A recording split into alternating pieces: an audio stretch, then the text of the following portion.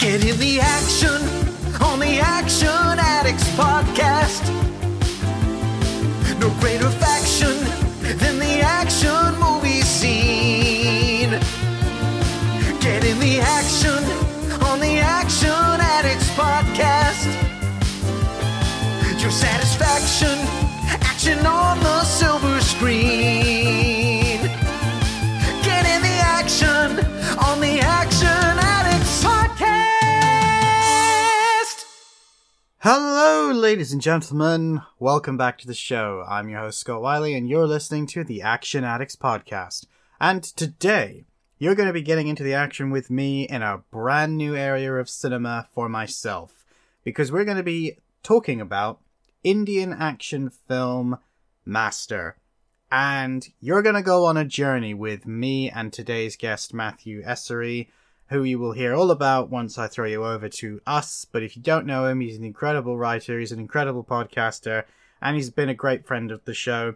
And I think I am lucky enough now to count him amongst one of my friends as well, separate from the show. Now, it's been a while if you're a regular listener. I do apologize for the fact that it's been a while since an episode has gone out. It was never my intention to take what has become essentially a short hiatus. The first week was because I was ill, and then I've just had a series of unfortunate events unfold since then, which have culminated in a mixture of illnesses and not being here physically to do anything. So it was never supposed to be this long, but I'm back. And I'm recording this the same day that this episode is going to go out. The episode will go out on Monday today, that you're listening, hopefully, maybe, I don't know. But it will go out on its normal Monday, even if it's not the normal time slot, which I know it won't because of the fact that, unfortunately, it's going to take way too long to edit.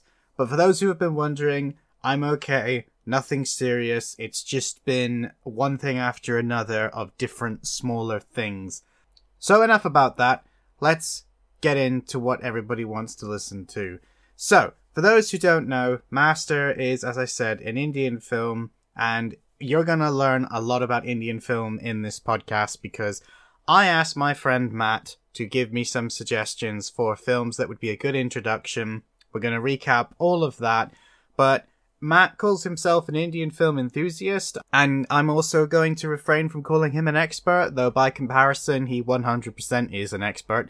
I know nothing about these films. This was, as I said, the very first one I've watched, and I have not had the opportunity to watch one since. Partly because I've been just not with it, and partly because, you know, unless I'm doing an episode on it, I don't have the time. But I thoroughly enjoyed this film. If you haven't seen it, I would highly recommend that you go and watch it before listening to us talk about it, because there are major story spoilers that we're going to talk about, and I think they will be robbed of their emotional impact and their weight if you hear us talk about it before you see it.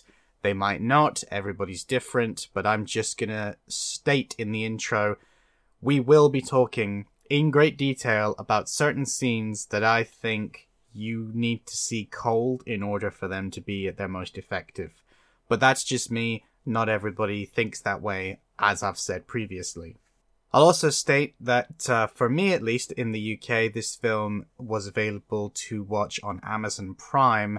So if you have that service, you don't even have to pay for it. It's right there, included as part of your subscription. I believe at the time of recording, the same was true of the US Amazon Prime service, but I have no way of knowing if that is still true now, as this was recorded quite some time ago. A lot longer than I had planned before you would hear it, partly because of the break, the illness, and partly because some episodes got moved around. But either way, it is out there, so you can go and watch it, fingers crossed, if you wish, before coming back and listening to this. Other thing is that this is a long one. We also, we go off topic, but not in the way that I've gone on topic before.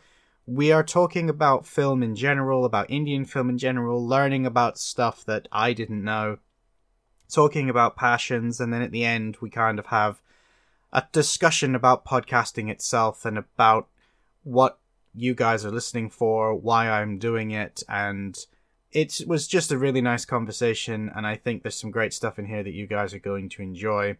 So I'm going to throw you over to myself now and let you enjoy past me and Matt having a conversation about a film that I really didn't know what to expect going in, but it's actually become one of my favorite ones that I've watched for the show. I still love it, and I loved listening back to our conversation when I was editing this because it just reinvigorated my love for this film and my love of watching these types of films, and I can't wait to get back into more conversations for you guys to listen to because I genuinely do just love doing this, and no amount of illness is going to take that away from me. So, without further ado, here we go, enjoy, and I'll see you in the outro.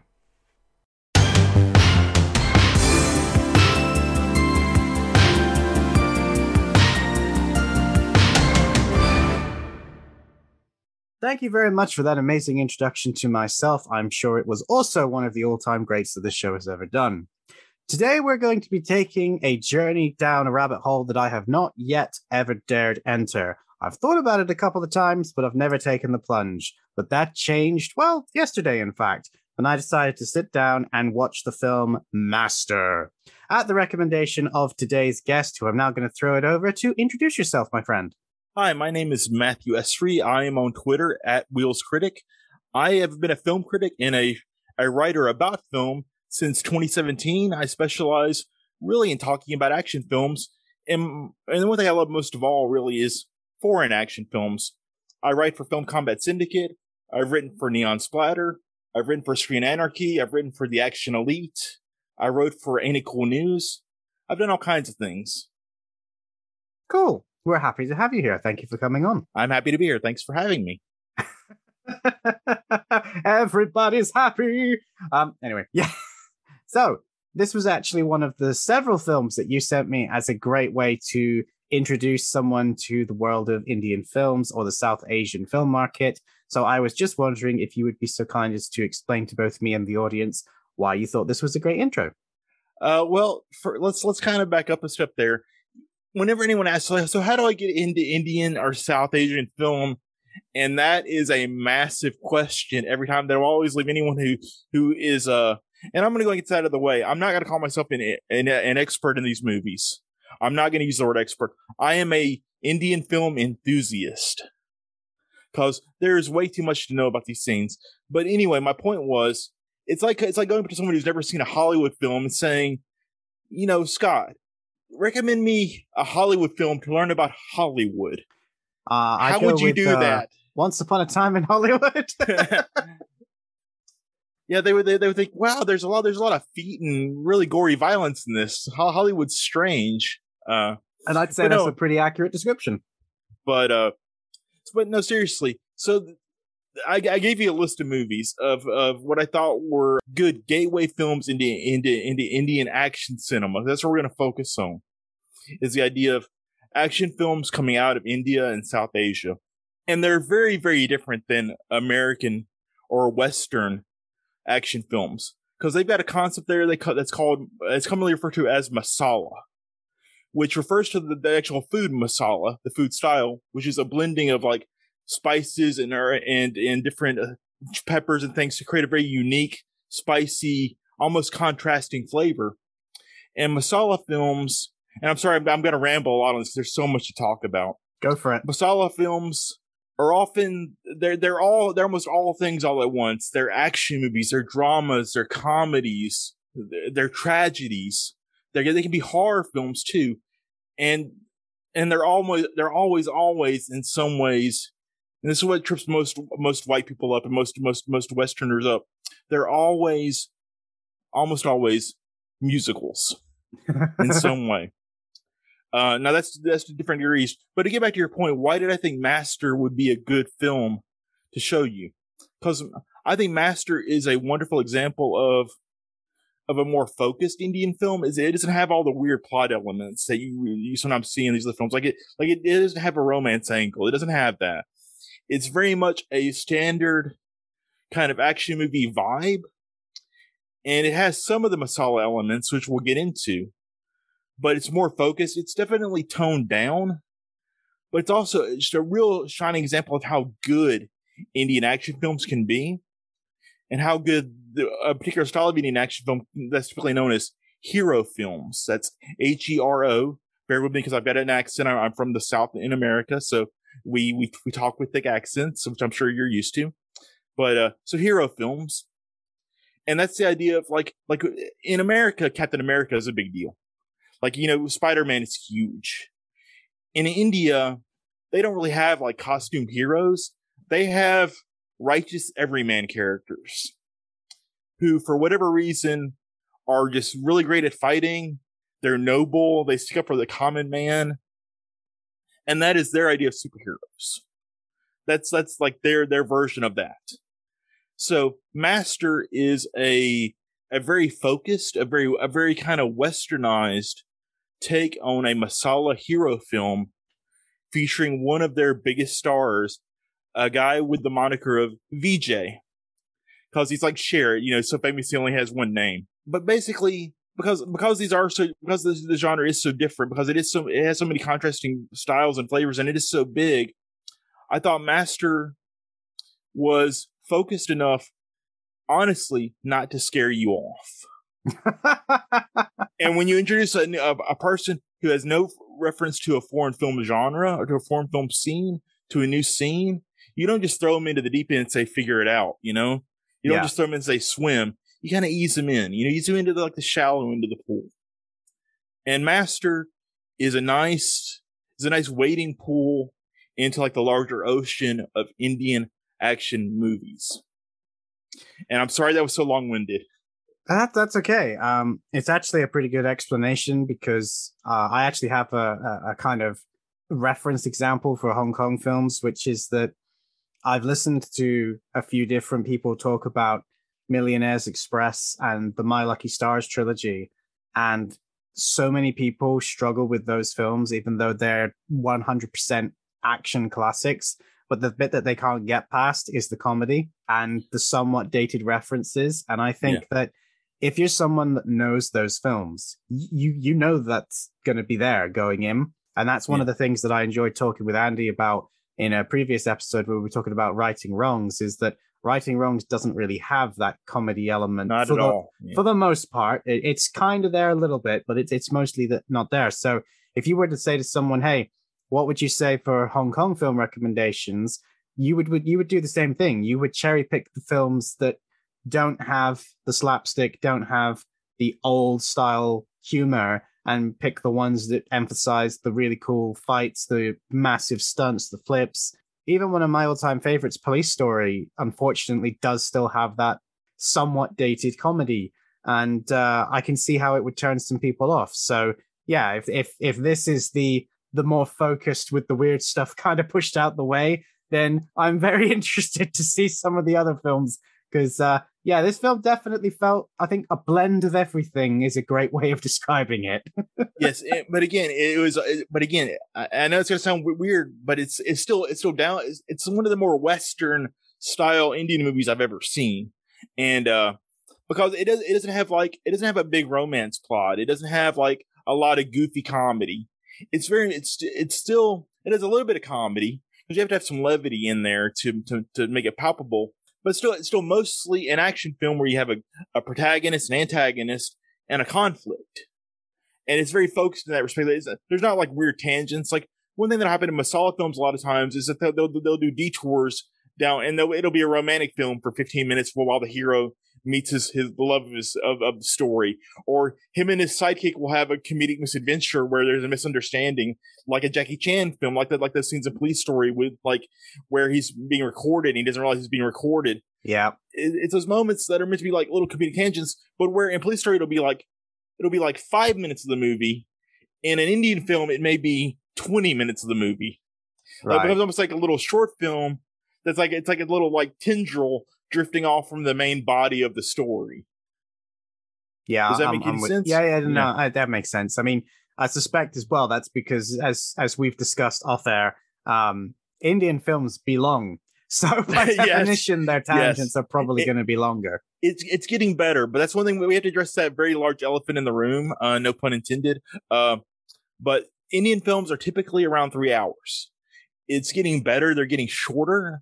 Um, Now, I'm going to speak on why I think that is. I've read a little bit about it. Again, I'm an enthusiast, not an expert, but my understanding is the length of movies and this whole masala concept comes from the idea of in India, when you go to the movies, it's considered an event. You take your entire family, you take your children, you take your wife, you take your grandma, your aunts, your uncles.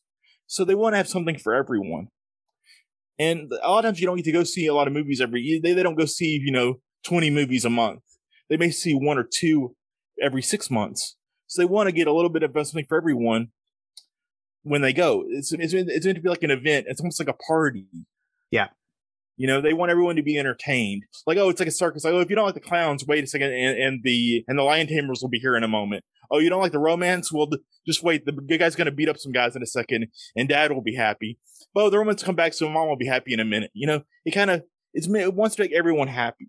Yeah. Yeah, no, that makes sense. I mean, it's interesting because there was a point in the film where I thought the romance story was going to come, because they even have like a whole song about the fact that Charu suddenly realizes that she has kind of got feelings for JD, but they don't go down that route. It's like there's kind of an attraction, but it never really turns into a full romance story. Yeah. So in fact, it actually actively undercuts that. That goes back to why I think it's a very kind of clever movie. Like it actually plays with those tropes of Indian films where you think it's going to do something and then it doesn't. Like it refocuses pretty quickly back to the main story and makes like the romance angle a running gag. Like every time the hero, one thing about masala hero movies is the hero will always be flawed in some way. Like in Master, the main character is an alcoholic. Yes. And in masala movies, they'll have like a flashback that will explain his tragic backstory. Like his wife died and now he drinks to kill the pain. And he'll eventually overcome that and become even a more righteous, better hero. But in this movie, anytime anyone tries to talk to him about his backstory, he quotes other movies that exist in that genre. And if you're an Indian film fan, it's hilarious because you recognize the movies he's quoting. And at one point, he uses an American movie. He references Titanic. Yes. That's a little nod to the Western people, I think, who are watching it. But they do that throughout the movie to kind of subvert the idea that we're going to do like this like tragic flashback about why he became a drunk. But we kind of got into the weeds without really talking about what Master's about. Oh yeah, no, I wasn't going to take us all the way there. It was more the fact of when I was watching the film, I was trying to see whether or not we would have the same sort of archetypes that you would get in a normal Western film. And given how long the film is, I was really beginning to think there wasn't going to be anyone that could fit the romantic lead part. And then obviously, eventually, like an hour and a half in, Charu suddenly becomes, oh, there we go. Now there's like a female interest. But yeah, like you say, the film doesn't really go there. But yes, as I will have hopefully already said in the intro, the film is allegedly about an alcoholic professor that goes to, well, they call it a juvenile school in the description, but I might dispute the word school there. Yeah. And it's basically a jail. Yeah, it is. It is very much just a jail. And he clashes with a quote-unquote gangster who uses the school children for criminal activities. Now, I must admit that bit there kind of like, because I wasn't entirely sure what sort of film I was watching when I watched the first 10 minutes, because the first 10 minutes of this film is done entirely from the antagonist point of view. We see his backstory when he's a kid. And I must say, the actor that played him when he's a kid, I kind of just wanted the whole film to be about him rising up as a bad boy, because I really enjoyed all of that. Yeah. I actually tweeted out that after you get his initial tragic beginning where, you know, his family is killed, he gets sent off to this juvenile school jail thing, and he's abused, essentially. He's beaten every day. And he then basically is smart enough and becomes strong enough to get out of it, and he starts paying people off. But there's this wonderful shot where he starts using the rest of the boys that are stuck in this jail, and they all start to obviously listen to him. He's the boss. And there's this beautiful shot where he walks in and everybody stands up and they're like showing him this respect. And my brain immediately went to Sapho Lung, because Sarah Hung's gangster in that is just one of my favorite roles of his. And I just thought, if he's gonna be like going along that route, I'm gonna really struggle to want to vote for the other guy who's eventually going to be the main character. But they do a really good job of building up Bhavani's character as someone that you can see why he was so liked and why he was able to get people to do what he wanted. But obviously, as he got older, he gets a lot darker. Yeah, and I think that's why it had to be kids. Why kids had to be kind of like the MacGuffin. They had to be the John Wick's puppy of this movie, because his backstory is so interesting. It is so nuanced that it's hard to hate him until you realize he's hurting children. Yeah, he's murdering children. He's using children for his evil means, and the hero is going to be so righteous. You got to. Because they could put a lot more shading into the bad guy than they can the hero in this concept. So they had to make the bad guy what he's doing really dastardly to make you okay with VJ coming in and eventually kicking his butt, and smacking him around. Because you have to have that righteous fury there.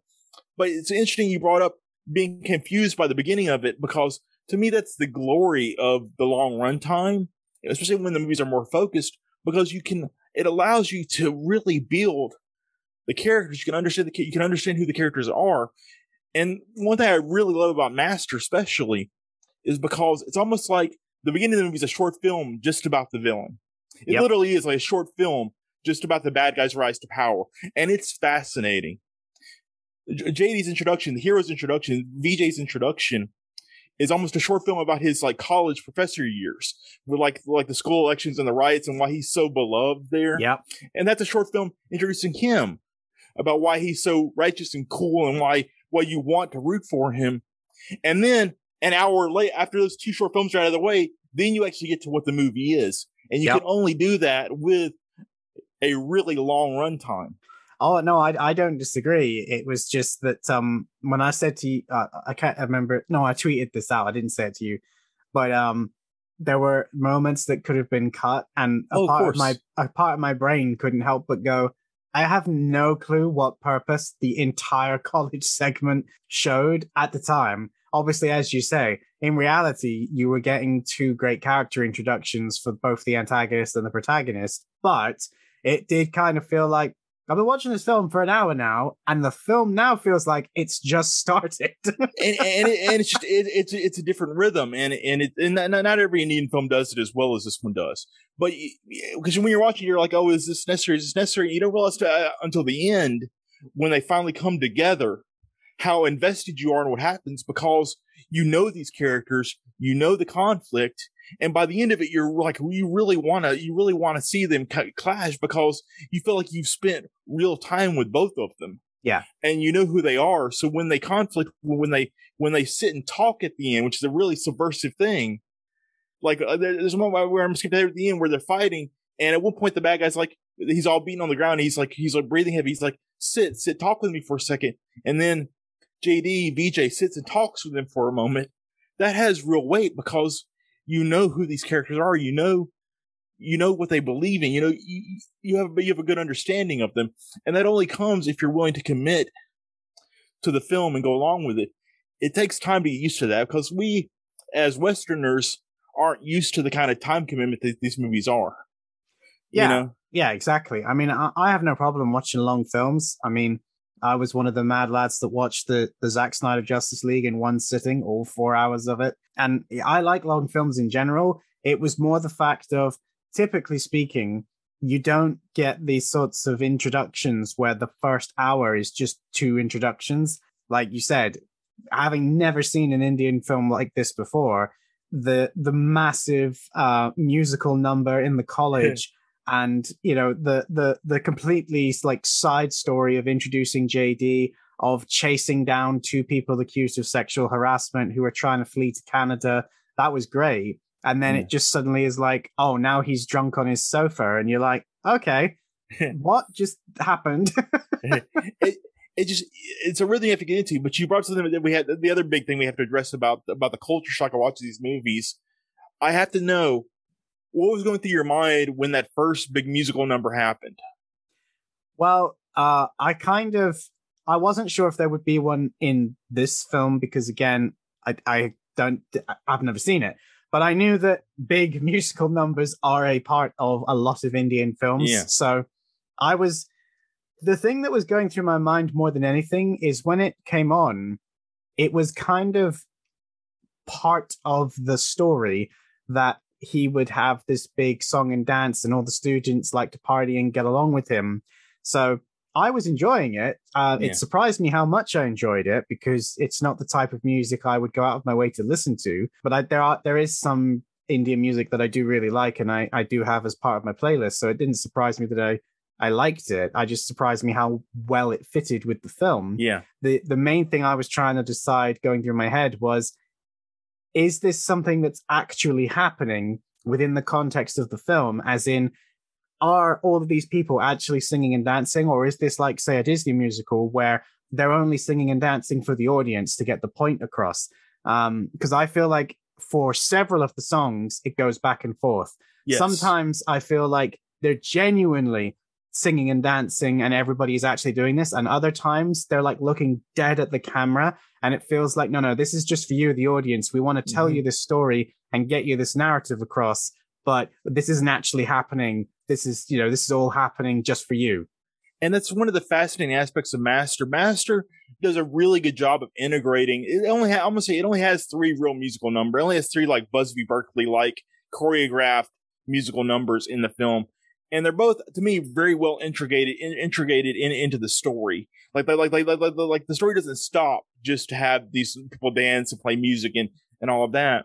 That's not always common in Masala films. A lot of times Masala films, when they do the musical numbers, it'll be like suddenly you're watching a music video about the characters. Like it'll look different, it'll feel different. It's like there's a music video about your action hero inserted into the movie. That is jarring, and that takes again. I use the term white people a lot, but it takes Westerners a lot to get used to that. But that's a very stylistic thing in Indian film. And Master, again, because it's a good gateway film for Westerners, for guys like you and me, it kind of eases you into that. Like, this is part of the story, but it's not really part of the story. And I would even say that it doesn't matter if it's actually happening or if it's all just like a flowery interpretation of like a mood. Yeah. No, I agree. Because it's both. It is sort of happening, it's not sort of happening, but it's meant to be. It goes back to the party aspect of going to a film if you're Indian. It's meant to be fun. It's meant to tell you a little bit about the character, but it's meant to get you up and dancing. Because seeing a movie with Indian audiences is like seeing Spider-Way No Way From Home in a packed theater full of comic book geeks on opening night. If you see a Masala film with a packed theater of Indian people on the opening night, when the music number happens, they will get up and dance. It is like a party, and it's a very cool experience if you ever get to have that experience. I've only had it happen to me twice, and it is so weird as a non-Indian person being in the middle of that, seeing people like acting like they're at a rock concert in a movie theater. Yeah, I don't think I would ever get that here because again, difference between the UK and the US. I've said this in a previous podcast. We do have some like interaction with what's happening on the screen. There are some places where you will get those big cinema reactions where people cheer and yell, like say in Spider-Man. But for the most part, most UK audiences, you're in a cinema, you're in for dead quiet. It's still very much thought of as going to the theater, and you're there for serious theater. This is a cinema experience. There are other people around. You will remain silent. You will laugh when it is appropriate, but otherwise there will be no sound whatsoever. And it's not always like that. It does depend where you go, but unless, like you say, opening night, you will tend to get the people that are going to be full of energy. But even the second day, you probably are back to the people that aren't going to react much, you know? And I think it's a spectrum, and I think America is probably somewhere in the middle of that bell curve. If the UK is on the reserved end, I would say America is in like almost the dead center, maybe a little bit more to the crazy side. But Indian movies, especially Indian hero movies, with their song and dance numbers and they're like big fist pumping moments, are literally like rock concerts. Yeah, people will like cheer when like the hero comes out. They'll like they'll like do standing ovations in a theater, you know, and the hero, and there's not an actor there, there's not a director there from the movie theater, but these people will literally do a standing ovation when like VJ comes onto the screen for the first time. They'll start hooting and hollering because VJ is on the screen. Yeah. They're just excited. It's like a raucous environment, and it's unlike anything you've ever seen. And if you can experience that once, it makes the musical numbers make more sense. Well, yeah, because the other thing is, although there might only be, like you say, the 3 proper big choreographed musical numbers, yeah, music plays a big part in this film. The amount of times that, again, it took me a minute to realize the songs that play in the background in a lot of sequences, they aren't just random songs. They are telling a story about characters or the actors, because obviously one of the recurring songs that kept playing kept talking about telepathy. And of course, telepathy. I had no clue that that is another name for the main actor, you know, Vijay. So realizing that after the fact, I was like, oh, okay, those made more sense now. Who's going to save us?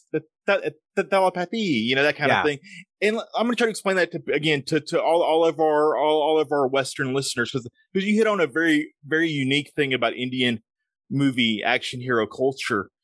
If you are a huge action star in India, like I'm talking about like the biggest of the big, you are granted a hero nickname.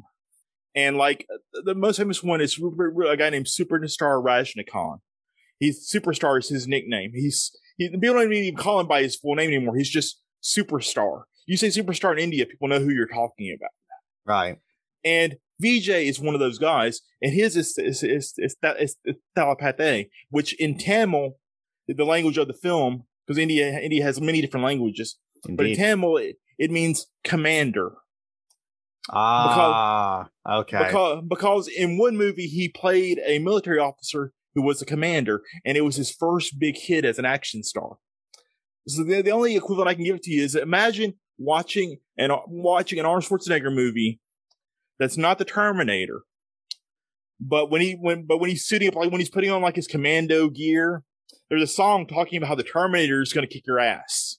Yeah. And it literally uses the word, the Terminator is coming for you.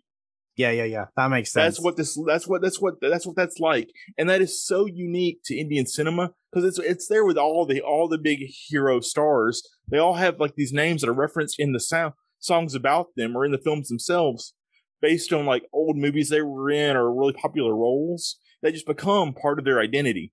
It'd be like if we always thought of, again, Arnold as the Terminator. He just was the Terminator.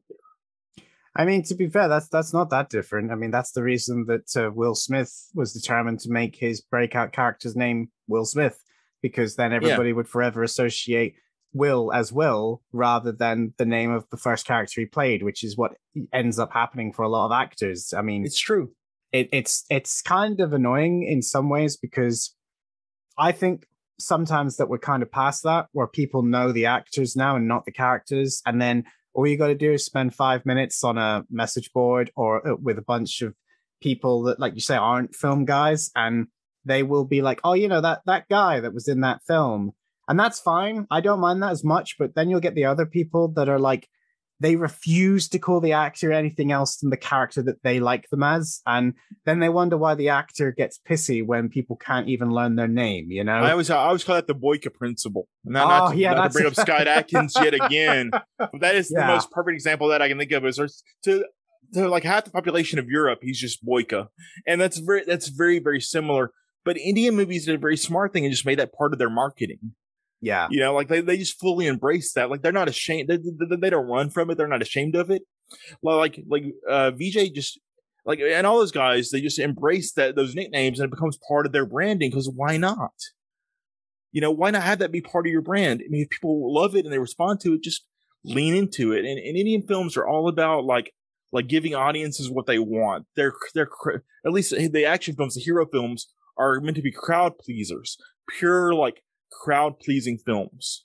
Yeah. You know? Well, I mean, I don't think there's anything wrong with that. I mean, I'm sure you heard my lovely rant about film cinema with the Spider-Man episode, where so many people were complaining that Spider-Man No Way Home killed cinema. And it's like, well, I don't think I've said this on the show yet, but I've seen Nightmare Alley now, and I promise you, Spider-Man is not the reason that Nightmare Alley made no money. Yeah, I mean, and that it was never Nightmare Alley was never going to do really well going against Spider-Man. And Nightmare Alley was always a niche product for a niche audience. I've not yet seen it. I'm going to watch it because I'm a Del Toro guy. As am I, and but as is Jade, and neither one of us rated it. but that was always going to be a hard sell for people, always. And we don't have movie star culture anymore here in America. Like, I mean, that's one thing that maybe if movie stars did more of the branding, we would still have movie star culture. But now America is very much about IP and leaning into concepts and characters. And Indian films, to bring us back on task, have kind of blended the idea of IP and actor together in a positive way. So they still have massive movie stars. Like I'm mentioning VJ, and I know like I would say 90% of people are going to listen to this podcast and have no idea who VJ is. His name is spelled Vijay. Go look him up on Twitter. He's got like 4 million followers. Go Google search his name. He gets millions of hits. The YouTube video hits for his stuff is insane. He's a massive movie star everywhere but in English speaking countries. Yep. And I'm going to say something that's going to get probably it may not come out quite right, but we'll do it, man. Now it's time for controversy. It's early here. I need to wake up. It's not that. It's not controversial, but I do think that this is a problem that America has specifically, which is that he's not big in America. He's not big.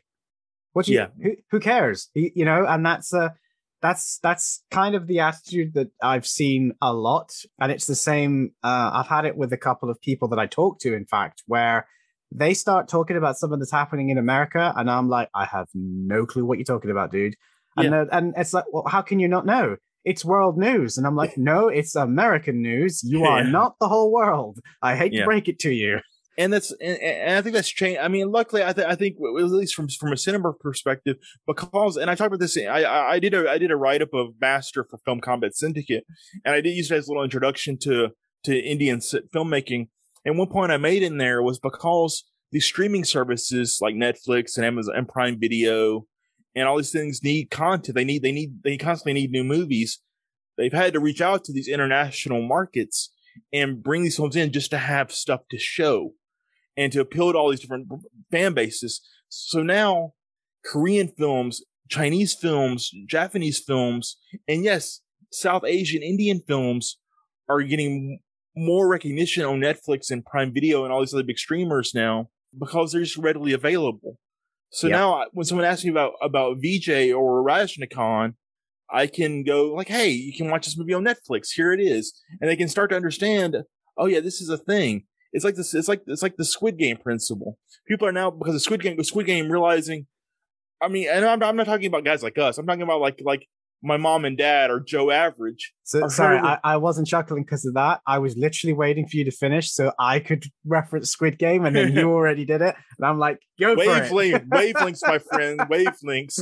But it's caused the myth of the average viewer to realize, oh yeah, Korean or foreign entertainment, specifically Korean stuff, is really, really big. And they've now just suddenly realized that a lot of people who are watching Netflix and watching Prime Video are not watching movies with guys that look like you and me.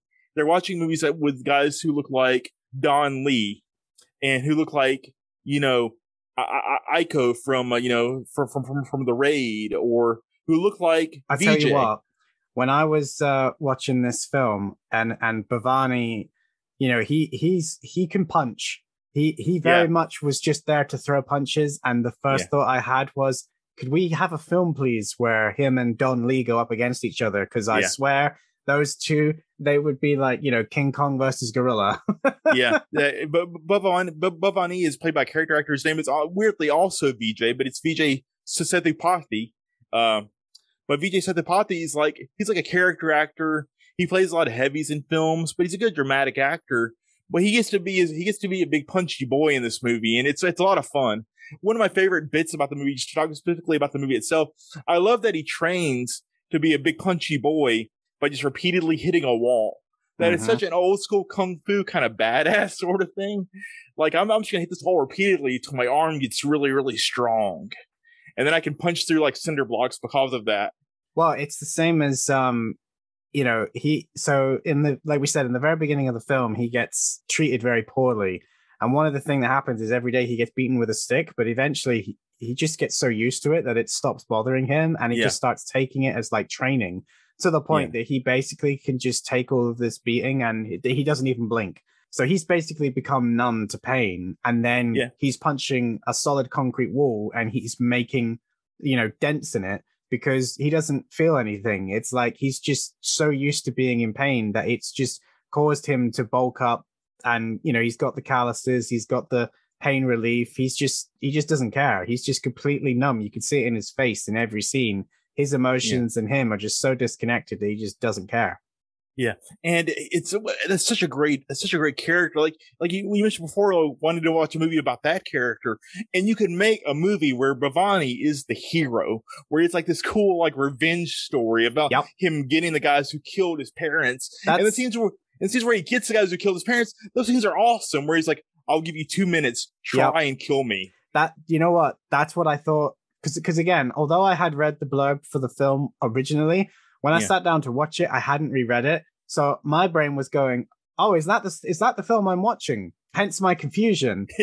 So all of the stuff again about him getting revenge, about him getting himself out of the situation he was in, getting out of poverty, getting out of the abusive home, and rescuing his mates originally. He does free everybody else. He does go back for them. And I think that in the beginning of the film, you could easily argue that although he's a killer and although he does underhanded things, the only other people you ever see him do bad things to are other bad people, and they're not shy about telling and showing you that they're bad people. So he doesn't actually get seen doing anything bad. That's more cleverly done in that they kind of just give you little hints, and then they show you much later on that actually no, although yes, he does go after bad people, the way he's been getting away with it is by screwing over good people and letting good kids take the fall and dying. And as we'll get into later on, something more direct happens that is like, oh no, definitely not a good guy. Yeah. And like, I mean, to me, it's his physicality is so, he's like a cinder block of a person. Like he's in actuality, Vijay Sethupathi is a very pudgy kind of normal looking guy, but the way he's filmed in the movie, he's like this rock of a man. Like he just seems like immovable. And in the hero Vijay, he is like this like cool, like kind of like acrobatic, kind of smooth, kind of rhythmic fighter, and like this kind of guy who's like almost always in motion. Like even when he's sleeping, he's got kind of a rhythm to the way he moves. So you got like this guy who's constantly kind of in silky motion, and then you get his antagonist is like this immovable rock man. And I find that visual contrast is very interesting. Yeah, I mean, there's an easy reference point that I could say back to that is Jet Li's The One, where you've got two different people being played by the same person, but one has a flowing circular motion in the way he fights, and that he tries to go around and avoid and not cause destruction. And then you've got the other character who is a straightforward puncher, and his whole style is to directly go forward, never back, never sideways. You just take anything apart that gets in your way. And I think that can be applied to these two characters in complete perfection.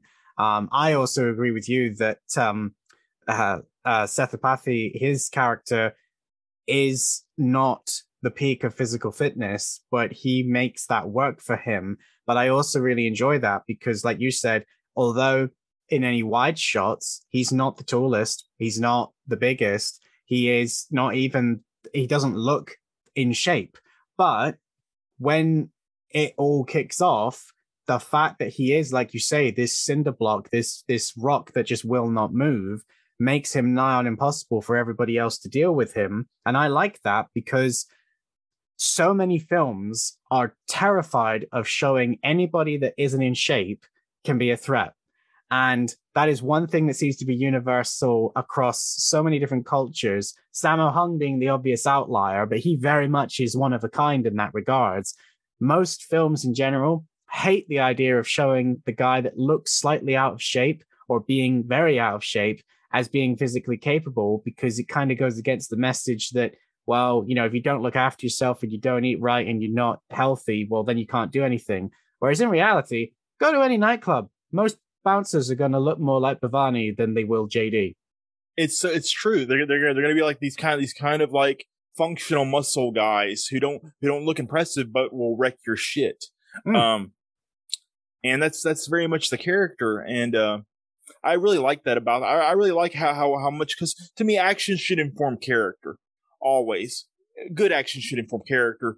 And one thing I love about Master, and again, I really do, I love this film. I think it's a modern classic.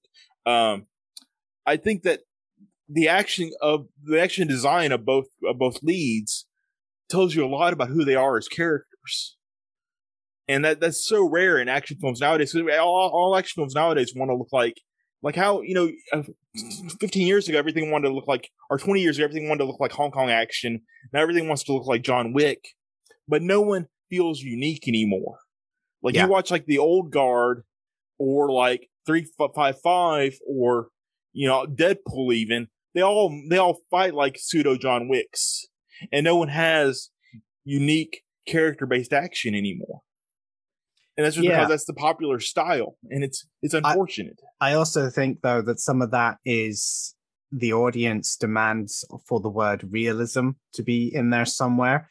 I think that people in general these days, and partly it's been said before, I'm not saying anything new, but it's because of the rising popularity, especially in America, of the UFC and other mixed martial arts competitive scenes, that people in general now understand, or at least they think they understand, how a real fight, quote unquote, goes. So therefore, anything that doesn't try and have that Krav Maga, Brazilian Jiu-Jitsu style to it, people immediately go, well, that wouldn't happen. And it's like, it's too far-fetched. And it's like, yeah, but you're watching a film.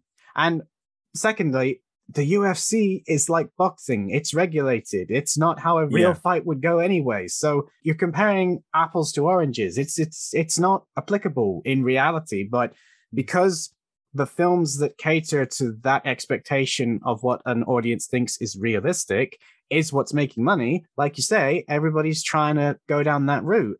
And I remember someone 10 years ago now even pointing out, like, MMA stuff is boring to actually film. Like, there's nothing entertaining about watching two guys trying to out-grapple each other.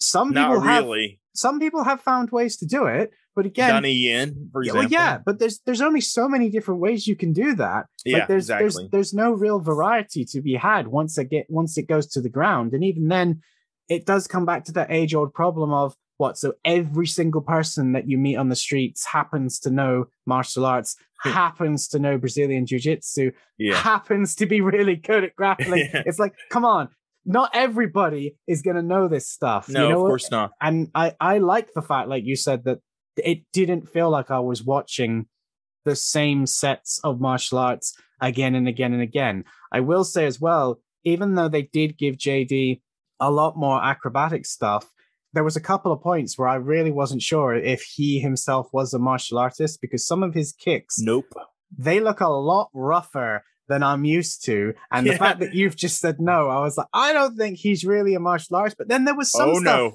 There was some stuff that he did that I was like, that looked really good. I don't know. So I'm like, I liked that. The fact that it was more raw, because it wasn't, someone that's had everything vigorously trained into them in the choreography or in the training beforehand, whatever. It looked more realistic, in inverted commas, because of the fact that it was not perfect.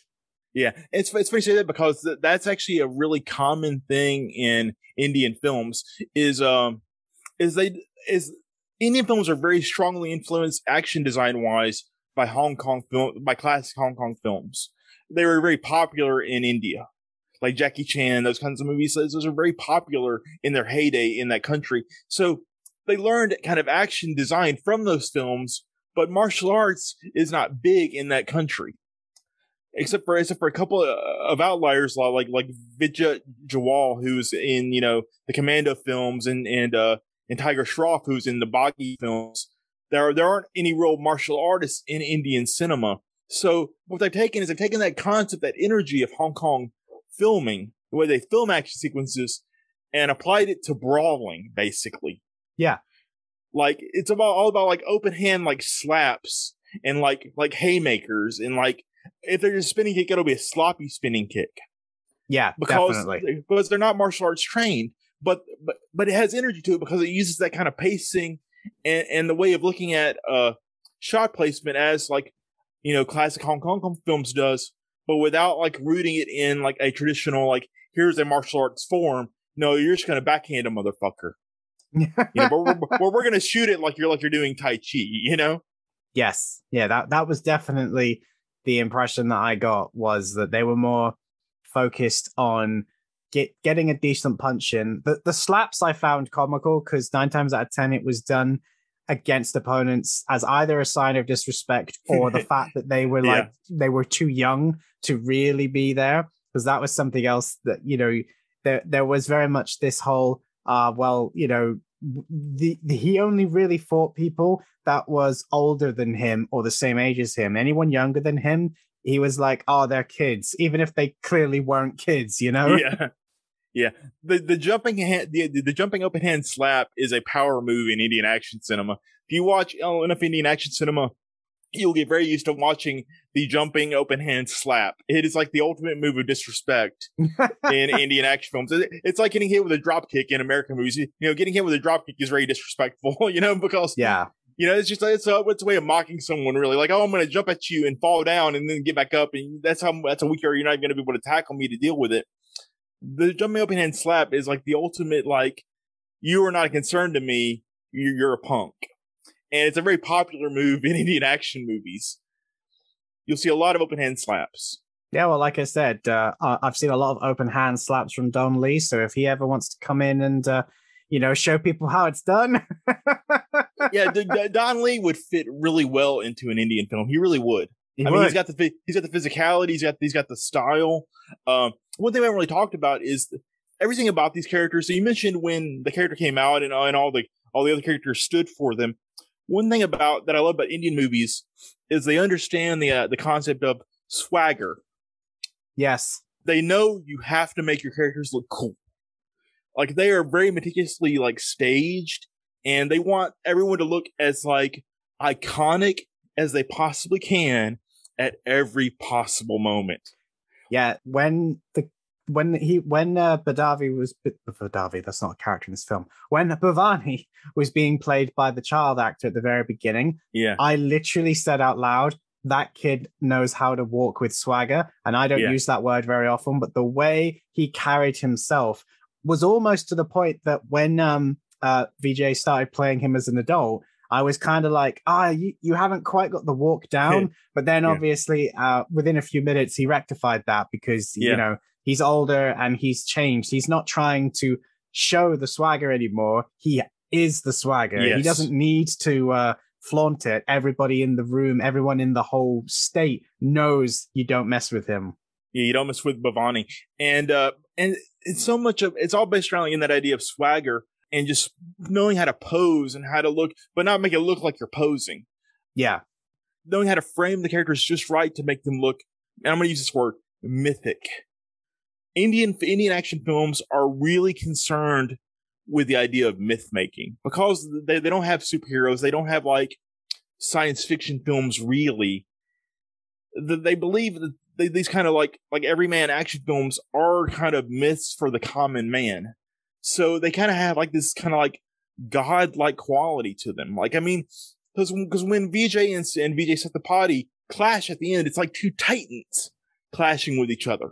Yes. It's like two like almost like superheroes, like a supervillain and a superhero fighting at the end. Not that it's overly exaggerated, but just like the vibe of it is like this clash of like major characters, even though it's really just two Indian guys. One of them's wearing a skirt, I mean, but you still almost made you laugh. But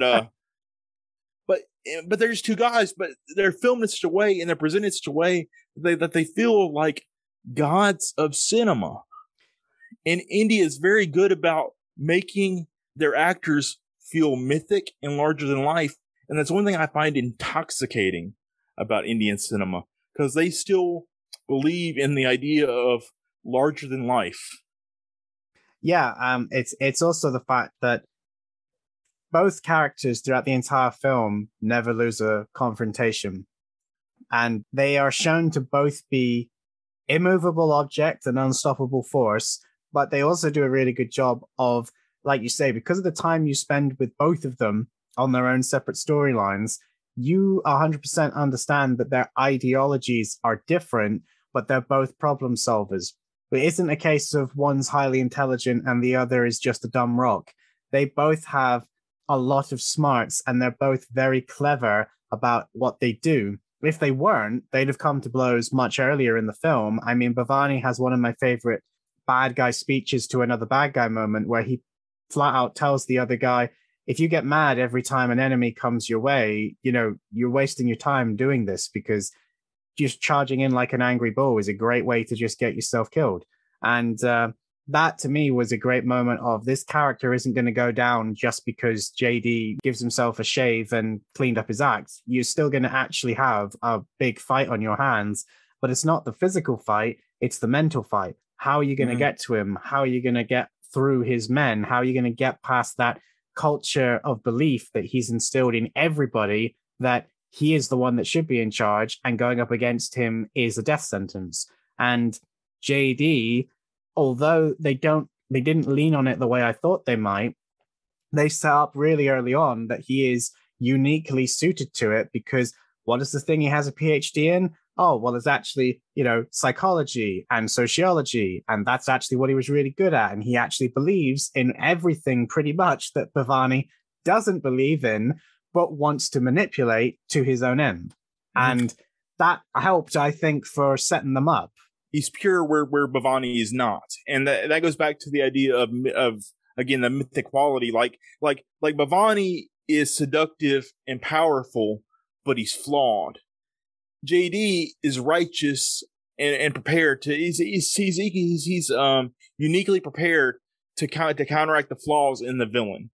Yes, and you bring up a point I wanted to go back to and kind of focus on for a second. And it's going to seem like I'm going off on a tangent, but bear with me. One thing I find incredibly fascinating about this very fascinating film, like if you can't tell, I love the fuck out of this movie, is that it's very socially minded.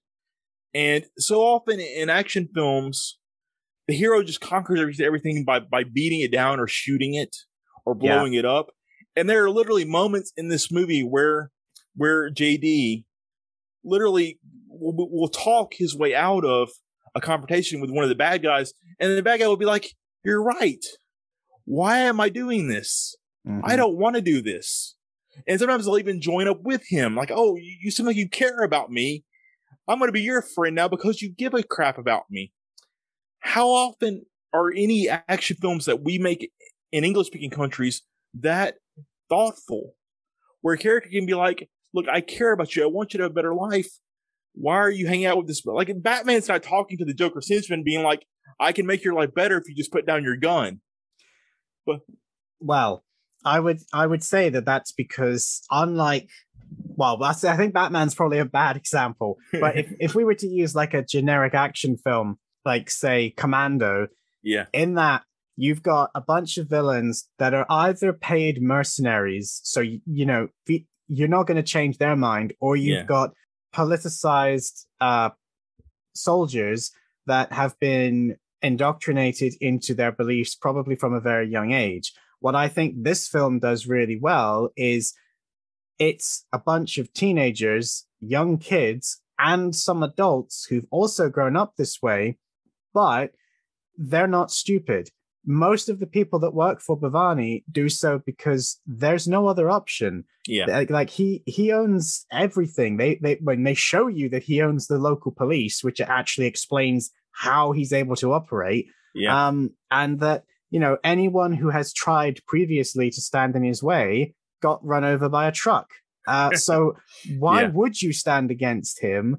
And I think that the very things that Bhavani manipulates in people's, their need to belong, their desire for family, he set them up to be in that position, to be emotionally vulnerable to his manipulations, and then he takes advantage of it. But as you said, JD is the opposite.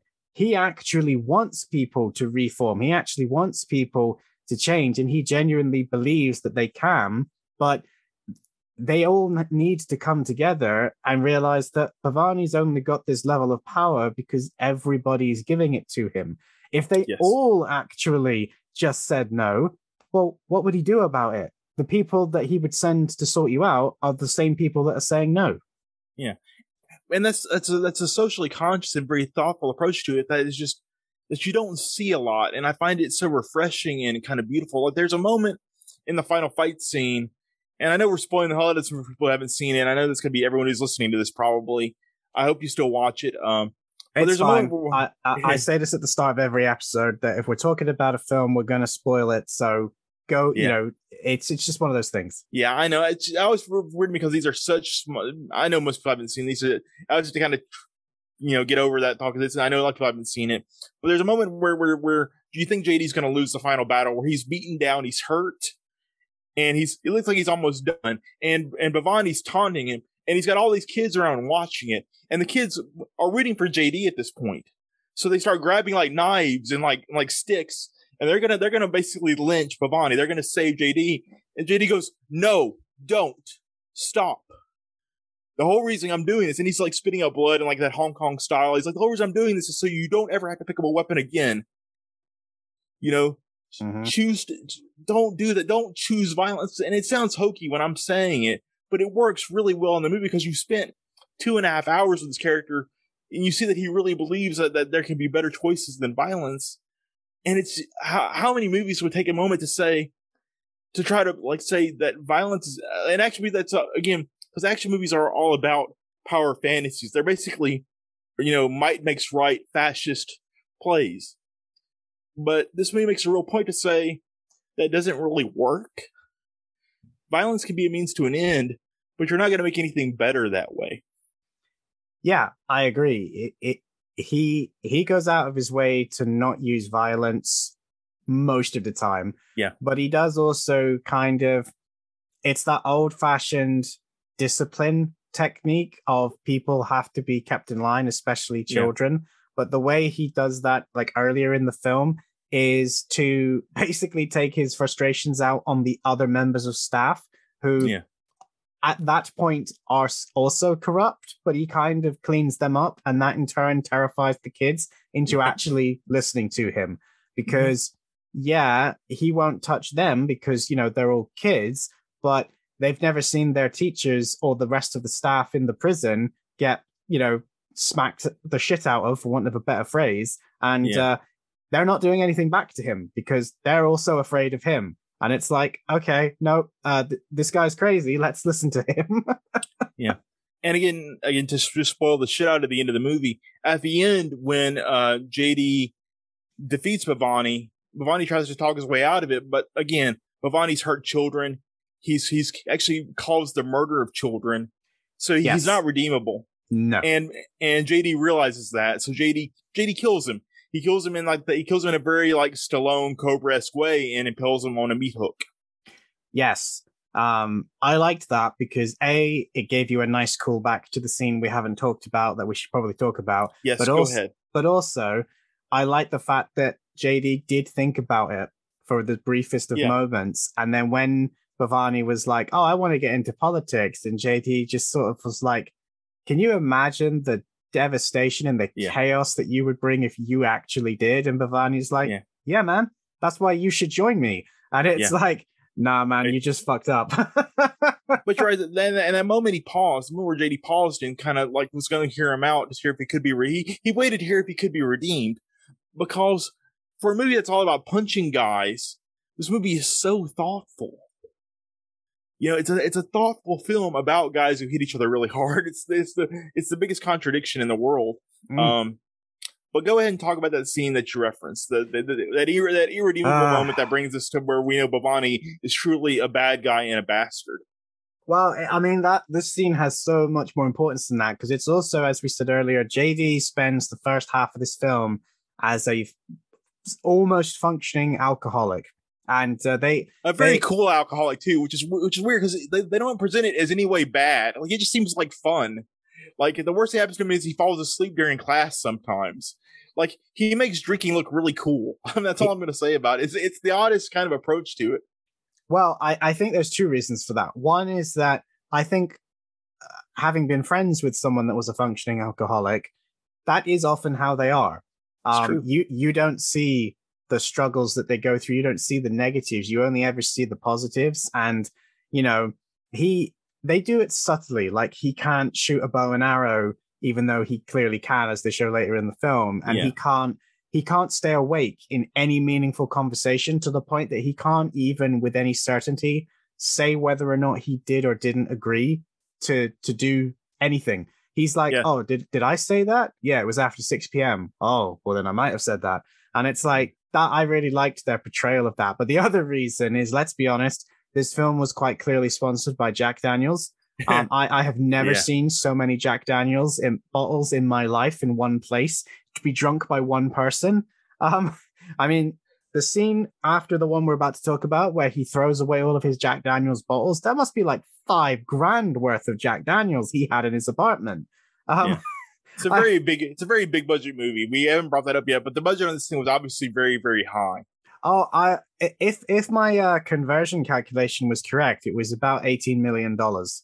Yeah, and that's $18 million in India. That's a lot of money. Yeah. Well, yeah, the dollars are in America, but yeah, I don't know what the currency is to even attempt this pronunciation. But yeah, it's a lot of zeros for the Indian currency. I believe it's crore is their word for million.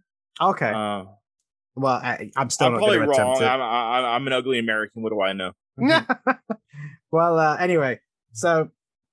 This scene. Essentially, there are two boys that try to get JD's attention because they want his help, but he doesn't. He's too drunk, is what it boils down to. He's asleep, and he doesn't wake up. And later in the day, they try and ring him on a stolen phone, and he doesn't answer it. So for a bit of a convoluted reason, they also have the phone number of Charu, the woman character that we talked about earlier. So they try ringing her, and I didn't really get whether or not they actually got through to her or not. But she then tries ringing him as well, and he ignores all of them because his phone's on silent, and he's drinking JD on the bed. I think he's passed out by this point.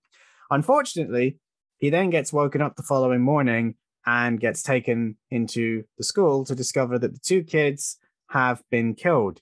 And not only have they been killed, but they've been hung. So it was not a great death. Now, the audience also knows that they weren't technically just hung. They were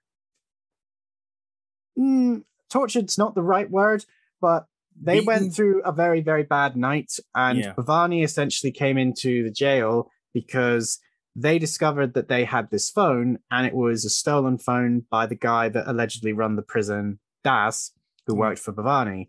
Now, Bhavani then does the same speech that he gives to all of the men that he killed, which is that he tells the oldest brother, who's still a kid, that he's like 10. It's the saddest thing.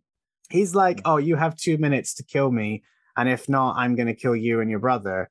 And it's like there's no way on the face of this earth that anyone is going to win that fight. He, like you say, he's like a 10-year-old. He tries. I give him credit. He does try, mostly to save his brother, but he keeps telling his younger brother to run, but he won't, obviously. And then Bhavani kills the older brother in one of his big, powerful punches in a really devastating scene. And then you don't see what happens until the following morning, and you see them both hanging. And obviously, just to hammer home how tragic this scene is, everybody blames JD because they think they can. Well, they've been told to think that they committed suicide, and they're like, oh well, we've never had this happen before, so clearly it's something you did this to them. Why have they got bruises on? And he gets the blame for all of this, and it is just it is such an emotional scene. And I don't obviously know much about the guy VJ himself, because this is the first time I've ever seen the actor, but up until this point, he just came across as like a normal actor. But when all of the scenes that followed, where he has this realization that he could have prevented it, and then he obviously finds the letter that they slid into his pocket, and then he breaks down crying after he'd just done this big speech about he's so drunk he can't cry, he can't sleep, that's why he drinks, which fits with being an alcoholic. And then he just has this complete breakdown. And it didn't actually get to me like that, but which was surprising. But I think it's just because lately I've watched so many films that have these big breakdown scenes. I'm on that wavelength now. Yeah. But I really thought that if I can see why he's such a big deal, because he gave the most. He's amazing. Well, yes, but he also gave a believable breakdown. He didn't oversell it, which is the problem I have with a lot of these sorts of scenes where people have these massive breakdowns and they scream and they yell, and it's like, it looks good on film, but that's not typically how people react. 90% of people are more reserved. Like when you break down, you don't want people to know about it. And he's surrounded by other people that he doesn't know. He doesn't want to be there. So the fact that he just kept it to himself and just kind of stopped functioning for a bit, I thought was perfect. Yeah, it's wonderful eye acting. It's very reserved and underplayed. And that's all. I'm going to go off on a tangent for a second, but I hear from a lot of Western fans. Like it happened when we were talking about it on Twitter. A lot of Western fans will say negative things about VJ for some reason. I've seen several movies. I don't understand the negative criticism he gets. I think he's a very charismatic, very talented actor. And there's a reason he's one of the biggest actors in all of India. Like he's probably I would say easily the second or third biggest star there. And that's a huge accomplishment. But he's very good at playing melodrama as if it's not melodrama. Because these scenes are very melodramatic, but he plays it very real and very understated. And it works. It makes something that could be overwrought and ridiculous feel powerful. Yeah. Like I rewatched 90% of the movie this morning just to kind of refresh myself on it. And I was really struck by how well he plays a character who's very, very big and mythic. But when it comes time for it, he can still feel very raw and human. And that's not always the case in Indian films, but in the best ones it is. And this is really a great example of how they can be both vulnerable yet larger than life. If that makes any sense. Yeah, no, it does. It makes perfect sense. I mean, going back to what you were saying about these being Indian superhero films, that's exactly the thought I had watching it. Is he then basically, this is the catalyst for him to clean up his act and try to be the person he used to be and make a difference. And even before that had happened in the film, my brain was going, this is his Uncle Ben moment. This is his with great power comes great responsibility. Like you have the power, you have the knowledge, you've got the degree, and you came here and everybody else thought you were going to make a difference, but you just thought it was a way to waste 3 months until you could go back to your cushy job. And because you came with that thought, you missed the signs. Like, and you could even go further than that and say he didn't miss them, he ignored them, because they kind of show him doing that in a couple of sequences, even though they don't outright say it. Yeah. But the fact that he then has to have that moment of guilt of going, although I didn't cause this, maybe I could have prevented it and I chose not to. And it's like, that's the last time I'm going to make that mistake.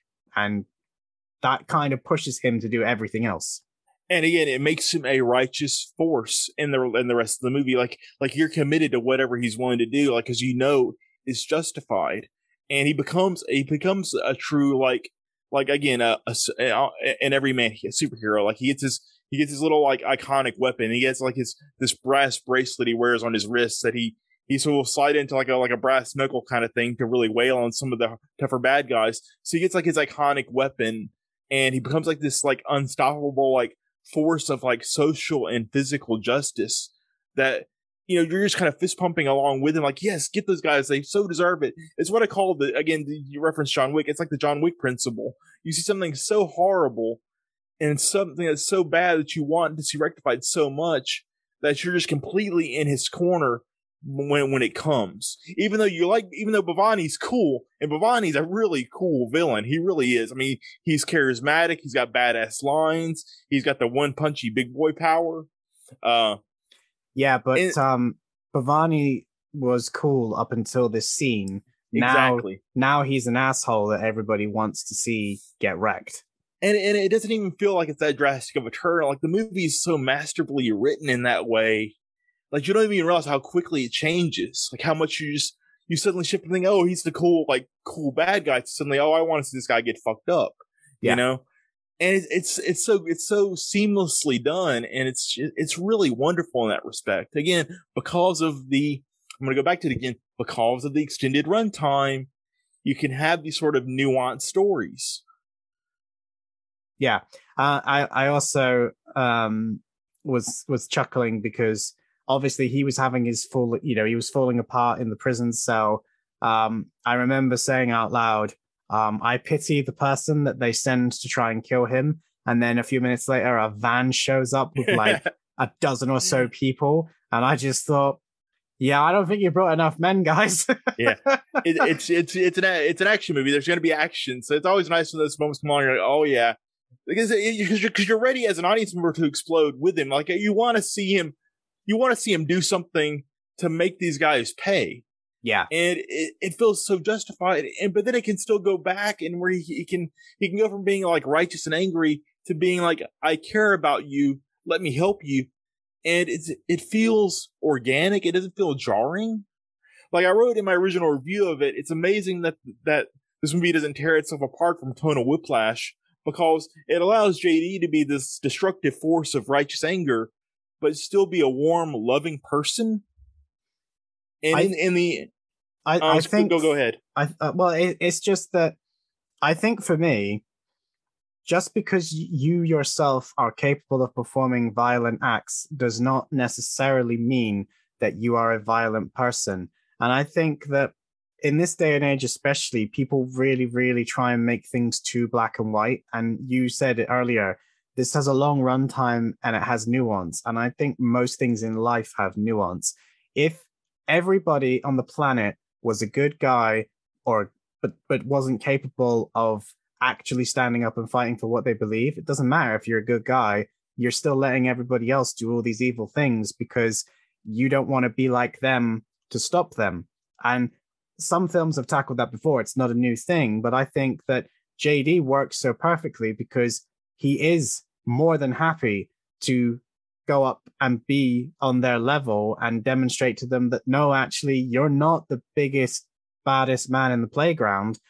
There are people out there that can put you in your place, but it's taken him a while to get there. But just because he shows them that, yeah, I can be just as mean and nasty as you, but you don't have to be this way. There is another path. But first, you have to stop them so that then you can have a conversation with them and say, look, I get it. You're angry. Your life's been crap and you haven't had the best deal with life, but you're the only one that can change that. And you're just repeating the same cycle and expecting things to change and getting more angry about the fact that nothing's changing. That's something that I think society as a whole really struggles with, the idea that sometimes you have to put up a physical wall to stop someone before you can actually open up some dialogue to have a conversation. But this film does that really well. And isn't this cool that we can talk about this in a deep, thoughtful way? Again, about a movie that's basically about two guys hitting each other really hard. Yeah, but that's the thing. The film's really not about two guys that hit each other really hard. I'm being silly, but you know what I mean. No, I do, but that's why I like it. That's why I like action films in general, because there are dumb films that are just about two people hitting each other. But there are also a lot of films where two people hitting each other, there's a lot more behind the punches. There's a lot more behind the characters. I like the fact that these two guys are basically two different philosophical points of view having a conversation with a lot of blood and, irritability at the same time. Yeah. It is, like you said, there's so much social commentary going on here, but it's universal. It's an Indian film. There's a lot of stuff being said here that I didn't necessarily agree with or thought was a bit old-fashioned, but 90% of this is universal. It doesn't matter that it's an Indian film. Anyone can get these concepts. They're so understandable and relatable that there isn't really anything that could alienate you, at least from a point of view of the storytelling and where the characters want to be. There are some children in trouble that are having a really bad time and people aren't doing anything about it. So this guy's going to do it. And eventually that inspires everybody else to get off their ass and actually do it too. Some of them have already been trying, in fairness. They just couldn't for whatever reason. But because one person lit the match, now an actual fire is starting to burn. And those universal concepts you were talking about, that everyone can relate to it in some way if they just take a moment and really look at what the movie's presenting to them. That, Scott, that, my friend, is why I recommended this movie to you. Mission accomplished. So now it's again, you've waded into the shallow end of the pool, and you can see that the water's pretty nice. And there's a whole world of other movies out there to discover. Some of them are as good as this one. Some of them are better. So there are a lot that are worse. But there's a whole world to discover of movies, of action cinema out there that it's all fresh and new, and that can be daunting or that can be exciting. But I'm very pleased and I'm very touched. And I mean, sincerely, I'm touched that you wanted to learn and to check this out and go into it with an open mind, because as someone who's been into foreign film and international film, I shouldn't say foreign, international film, my entire adult life, it's so rare to find someone who wants to be open to experiencing new things. And it's nice to me that you came to me and said, hey, I want to watch this, I want to talk to this about this with you, because so many people aren't willing to take a chance on it. And I hope people who listen to your podcast hear us talking about this so enthusiastically, so passionately, and realize that this is, again, I swear way too much on your show. I'm sorry. I don't swear on my own show, so I got to get it all out here. It's fine. But that this is a really good fucking movie. And sure, it's long. Sure, it's got musical numbers, and that's hard for some people to get over. But it's like that. It's like that. You know, it's like that subtitle line that every movie nerd quotes about. Oh, subtitles are just a small barrier to get over films. So are a small thing to get over is the idea of musical numbers. A small thing to get over is the idea of long run times. If you can get over those two humps, if you can try to get past that, there's such a world of beautiful, interesting, wild, wacky, thoughtful, original ideas and all these different things that blend into this whole world of cinema that's completely foreign to Westerners like you and me. Hong Kong movies, when you first discovered Hong Kong movies, seemed weird and foreign, because I mean, you know, it's everything seems scary and different when you're new at it. But so many people are so daunted by Indian films. I don't know if it's the lack of English titles, or if it's the musical numbers, or if it's the long run times. It's all those things. And some of it's some racism, let's be honest. There's a lot of unfortunate racism that still exists for Indian people, and that's something that no one wants to talk about, but that's a little bit of it. And people aren't willing to take a chance on these things, and they're really doing themselves a disservice. I'm not saying you have to watch, 20 Indian movies a year, or even one Indian movie a month. But go on Netflix, go on Prime Video, and look up an Indian film that has a title that has a concept that sounds cool to you. Look for a thumbnail that you think looks cool, read the synopsis, and take a chance on it. You may fall in love with it. You may discover a whole new world of cinema, or you may discover a movie like Master, a really great fucking movie. And I'm sorry, I'm ranting and rambling, but you can tell I really care a lot about this stuff. It's fine. I agree with everything you just said. I was just going to say, like, for me, I think some of the problem is that you were saying about the first time you watch a Hong Kong film that it's wacky and weird. Well, it wasn't wacky and weird for me, because the first time I watched a Hong Kong film, I was a kid. As you can see in the background, I've said this before on the podcast, yeah. I'm surrounded by Power Rangers stuff, because that's the age bracket I'm in. I was the right age for Mighty Morphin when it came out. However, being in the UK, and my granddad and more so my granddad, I grew up watching Hong Kong films. And I don't mean the American versions that Jackie Chan did. I mean the actual Hong Kong films. I still have those VHSs, and we had them at the time when those films were relevant.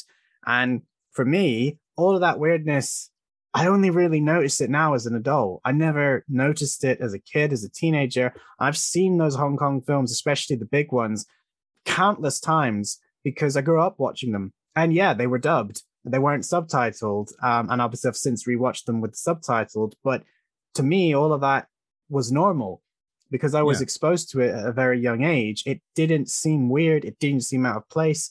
I don't care about, 20 flips in the air followed by a roundhouse kick. Oh, it's unrealistic. No, it's a Hong Kong film. It's all good, man. But Indian films, I'd never seen one. I'd never even heard that India had a film circuit. It's one of those things that, because the world has become more connected with the internet, with social media, suddenly you started hearing about all these other film markets that have already exist. South Asia, I feel like, gets neglected because for a lot of people, it just kind of appeared one day. And people don't realize that, like most films, it's been going for a long time. Whereas, China, Japan, Korea, that whole circle, everybody kind of goes, oh, yeah, that's Asia. They don't separate it between East Asia, South Asia, West Asia. They don't look at it and think, do these films, where's the crossover? And yet, a lot of Hong Kong films, especially Jackie Chan films, had, like you say, a big Indian market. And there's a lot of crossover where they set some of their films in India. Even some of the Chinese films do that.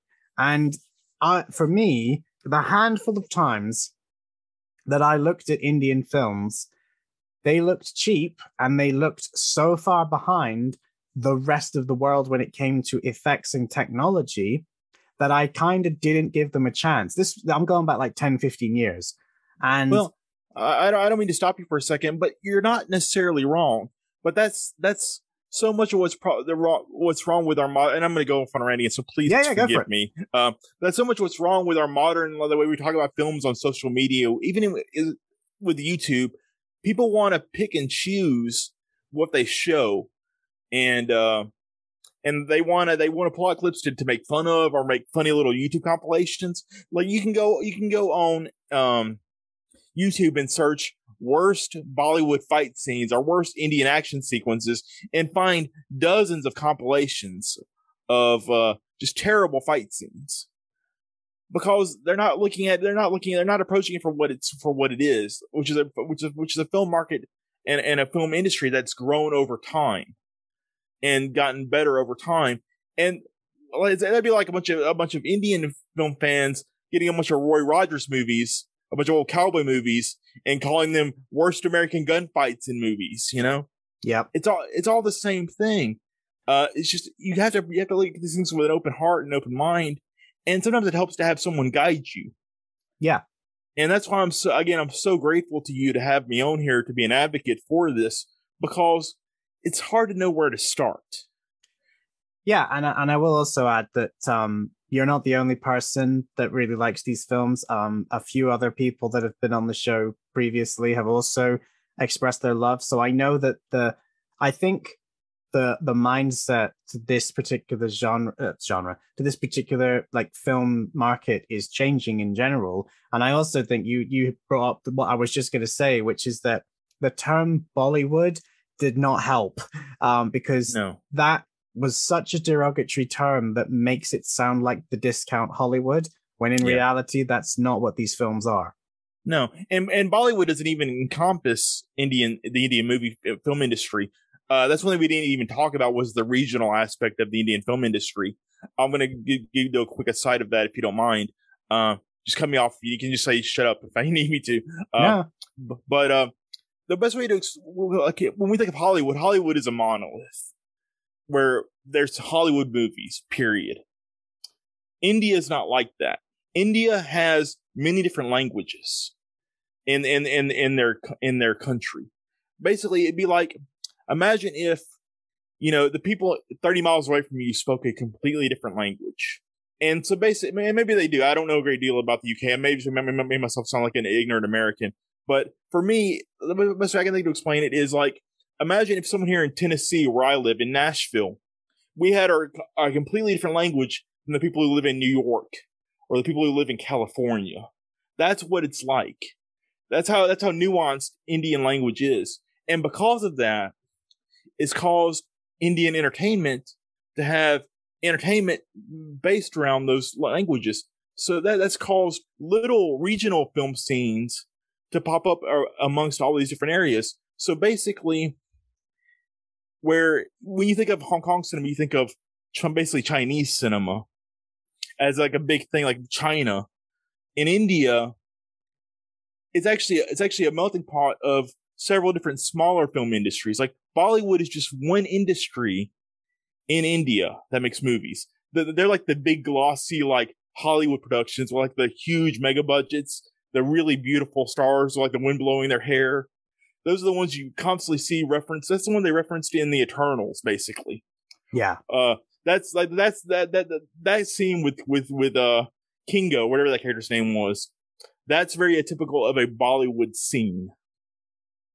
But what we watch now is what Master is and what a lot of films are from other regions of India. Like this one's from a place called Tamil Nadu, and they speak Tamil in the movie. Tamil Nadu is like more of a rural southern state, kind of like where you and I are both from southern parts of our respective countries. This is from like a southern part of India where it's not as glitzy and glamorous, and it's more kind of grim and gritty like Hong Kong. Yeah. And Tamil is not called Bollywood. Tamil movies are called Kollywood with a K, because the industry was born out of a neighborhood that began with the letter K. So there's Bollywood, Kollywood, and there's other ones too. There's one that begins with a T for Telugu movies, which is a whole other different region of India that's called Tollywood. And that's where like the Bahubali movies come from. And those have a different style themselves. Those have a different like the whole like vibe themselves. But everyone wants to lump it in as, those silly Indian movies where they do the dancing and the la la la's or whatever, you know? Yeah. And it's all very different. Like, this is not, like, I know this is not, Master was not what you thought an Indian movie was going to look like. I know you weren't expecting it to look like quite like it did. To be fair, I kind of went in not knowing what it was going to look like. So it wasn't that I had any predetermined expectations, because I'd seen obviously not clips. I'd seen bits and pieces of the film, like when people had mentioned it before. So I knew it was going to look fairly modern. It wasn't like I was suddenly expecting it to break out into a, giant elephants charging across a field of people, in sandals. It was. So I think it did kind of look like how I expected it to, but I know that there are much crazier films out there, because I've seen clips, where someone picks up a motorbike by the handle and just starts smashing people across the face with it. S.S. Rajamouli, probably the biggest Indian director right now. You're talking about Rise. I'm gonna script the name, but the title of the movie is 3 R's, basically RRR, and it says to rise something that's revolt. The one. Yeah, and at the scene where the guy throw basically baseball bat wheels a motorcycle, and that's part of Indian cinema too. It goes back to myth making and larger than life. Again, superhero films, and sometimes they're more gritty and more like Peacemaker or Batman. Sometimes they're more Justice League, and the director S.S. Rajamouli does more of the Justice League type of action, where it's like really broad, like superhuman type action. But again, then that feeds into my point is like Bollywood is not a monolith. Hollywood, in the same way that how do you explain Hollywood? It is Tarantino, but it's also Spielberg, and it's also Adam McKay, and it's also the Pixar guys.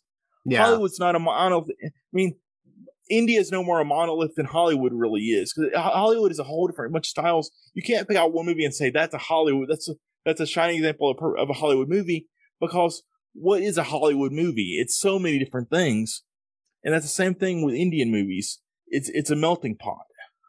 Yeah. No, I mean, I don't. I'm not going to go too much into it, because I know how it will sound, but I know a fair amount about India, the place, anyway, because I used to work, because I've changed jobs since then, but I have worked in hospitals is the easiest way to umbrella term this. So a lot of the staff and a lot of the people are multicultural, and a lot of my friends and people that I've known while I've been working in those places are Indian, they're Pakistani, and we've spent, it's so funny, because we've had, like, I remember that this was one of my favorite days, where we had 3 people in a room, all doctors, they're all Indian. all of them speak 3 different languages. Not a single Mhm. one of them spoke the same language between them because they came from different places in India. And they found that hysterical that, they speak 12 different languages between them, and the only one that they can converse into each other is English. Yeah, and that's hard for us and I keep wanting to use the term white people, but I mean, because it seems a little derogatory, but because in a way, Westerners are culturally sheltered, and it's hard for us to fathom sometimes that languages can have that much nuance. There can be that just because you're from a similar region doesn't necessarily mean you speak the same language, and you've got a better exposure to that living in the UK, where it's a smaller place and there's a little more cultural overlap. Here in America, that's a big problem. People don't quite fathom that. And so I've had to deal with a lot more closed-mindedness in trying to recommend films or talk to people about these things because America's just a lot more closed off to different cultural experiences. Yeah, I mean, don't get me wrong. I'm not saying that those problems don't exist over here by any stretch of the imagination, but I think that it would be very difficult to go anywhere in the UK and not be exposed to a different culture, because a lot of the big cities, especially, there's always been an element of other cultures here going back decades, possibly even over a century or two. I mean, for not wanting to go on a history rant, because that's a very long conversation, but obviously we've always had a lot of cross-pollination with other countries. That's probably a good way of saying it. That's a very polite way to say it. Yes. And very British way to put it. India especially. So it's one of those things where there are certain communities that exist in the big cities, and I've always been of the mindset that I'm always happy to learn. I love new things. I like going and experiencing other people's points of view. That's why I try not to go rigid with my opinions, and why I'm always happy to say I've changed my mind. If I'm sure it's going to happen at some point. I'll say an opinion on the show, and then several episodes later, I'll say something that contradicts it. And it's like, well, I've spoken to different people since then. Yeah. I've watched other things since then. Just because this is how I think today, next week, something might change. One of my best friends who does listen to this podcast, and she'll probably be very interested to hear this one. She, Anisha, if you're listening, I know you will be, because this is an Indian film I'm talking about. She and I got to know each other when we were working at the hospital, and getting to know someone that has a completely different religion and culture from yourself, and then once you know them very well, you start to see how other people treat them, and the people that you used to think were good people and like they were welcoming and nice, then you start to pick up on things you didn't notice before, the way they treat your new friends. And it's like, maybe they're not the best people that I thought they were. And I think that, like you said, if you watch films like this that aren't from your culture, that aren't from your home country, you're better prepared to deal with people that you're going to meet in the real world, because not everybody thinks like you and not everybody looks like you, and that's fine. That's not a problem. It's a good thing. It is, and that's one thing why I think working in a multicultural environment is very important. Like, I work with a lot of people from India. It's led to me trying to awkwardly talk to them about movies and then being like, why is this white guy talking to me about, action films? It never really went well, but I tried. I'm very lucky that Nashville has a large Indian population, so Indian movies play theatrically here. Like, I've seen several in the theater. That's why I can talk about the theater experience of seeing Indian films, because I've been there, and it's fun to see the reactions of Indian people walking into a theater and seeing me and my girlfriend at the time, if I was with her, and then being like, are these two white kids in the right place? And we're like, no, we're excited about the new BJ movie too, or we're excited about the new Prabhas movie too, or the new SS Rajamouli movie. And they're so like happy about that. Like, they're like, wow, these crackers care about our thing, and they want to ask us what we thought of the movie, or did we understand the movie, or what we thought about it. Like, I remember my girlfriend telling me a story once we saw a movie, and afterwards she went to the bathroom to wash up, and an Indian lady who was in the movie with us stopped my girlfriend and told her that the movie reminded her the Indian lady said the movie reminded her of her childhood, that she grew up in a place just like the main character, And she just wanted to share that with this white person who she didn't think would get the cultural relevance of how much that mattered, seeing herself represented on screen. Yeah. So these people want, so if you, pop culture can unite us. It really can. And that's why I think it is important to try to, if you're not lucky enough to be around people from other cultures, consume their entertainment. And I'm gonna say something very controversial here, and forgive me. Try to just check out their entertainment, but don't just watch what they make for their children. I mean, I like cartoons. I like animation, but don't just watch Japanese cartoons. I knew that's where that was headed. It's like, you're about to insult every anime fan on the planet, aren't you? I mean, I'm saying watch a drama, watch a TV series with people, so you can get an idea of what their regular lives are about. Because it's not all like, it's not, because I mean, it'd be like an American person trying to figure out American culture from watching The Simpsons or SpongeBob or Beavis and Butthead. It gives you a very stilted idea of what the world is. So, and I'm not saying that that's, at least you're making an effort when you watch those things, but try to watch like a drama, a romance film, an action movie, and try to learn about other things, and just to start wherever you're comfortable. Like my taste tends to be action films, like yours taste is action films. So that's what I focus on when it comes to exploring other cultures, but you can learn a lot about how to interact with other people from watching action films. Like I learned how to properly eat Indian food from watching Indian action films. Like I had no idea how you're supposed to eat Indian food. I realized I was feeling like a fool every time I went to an Indian restaurant after I watched about 10 Indian films. Like, oh God, they don't eat the way that I do when I'm eating biryani and naan and those kinds of things. Oh, I should be doing this instead. They must have thought I was an uncultured like cracker. So it helps you learn. It helps you learn how to just. It gives you exposure to things. And again, I'm rambling. I don't have necessarily a point to this whole tirade, but I'm just saying it's good to be open to culture and just don't be afraid to experiment and try these different films and try these different types of pop culture, because that's how you learn about a culture, is by consuming what they like to enjoy.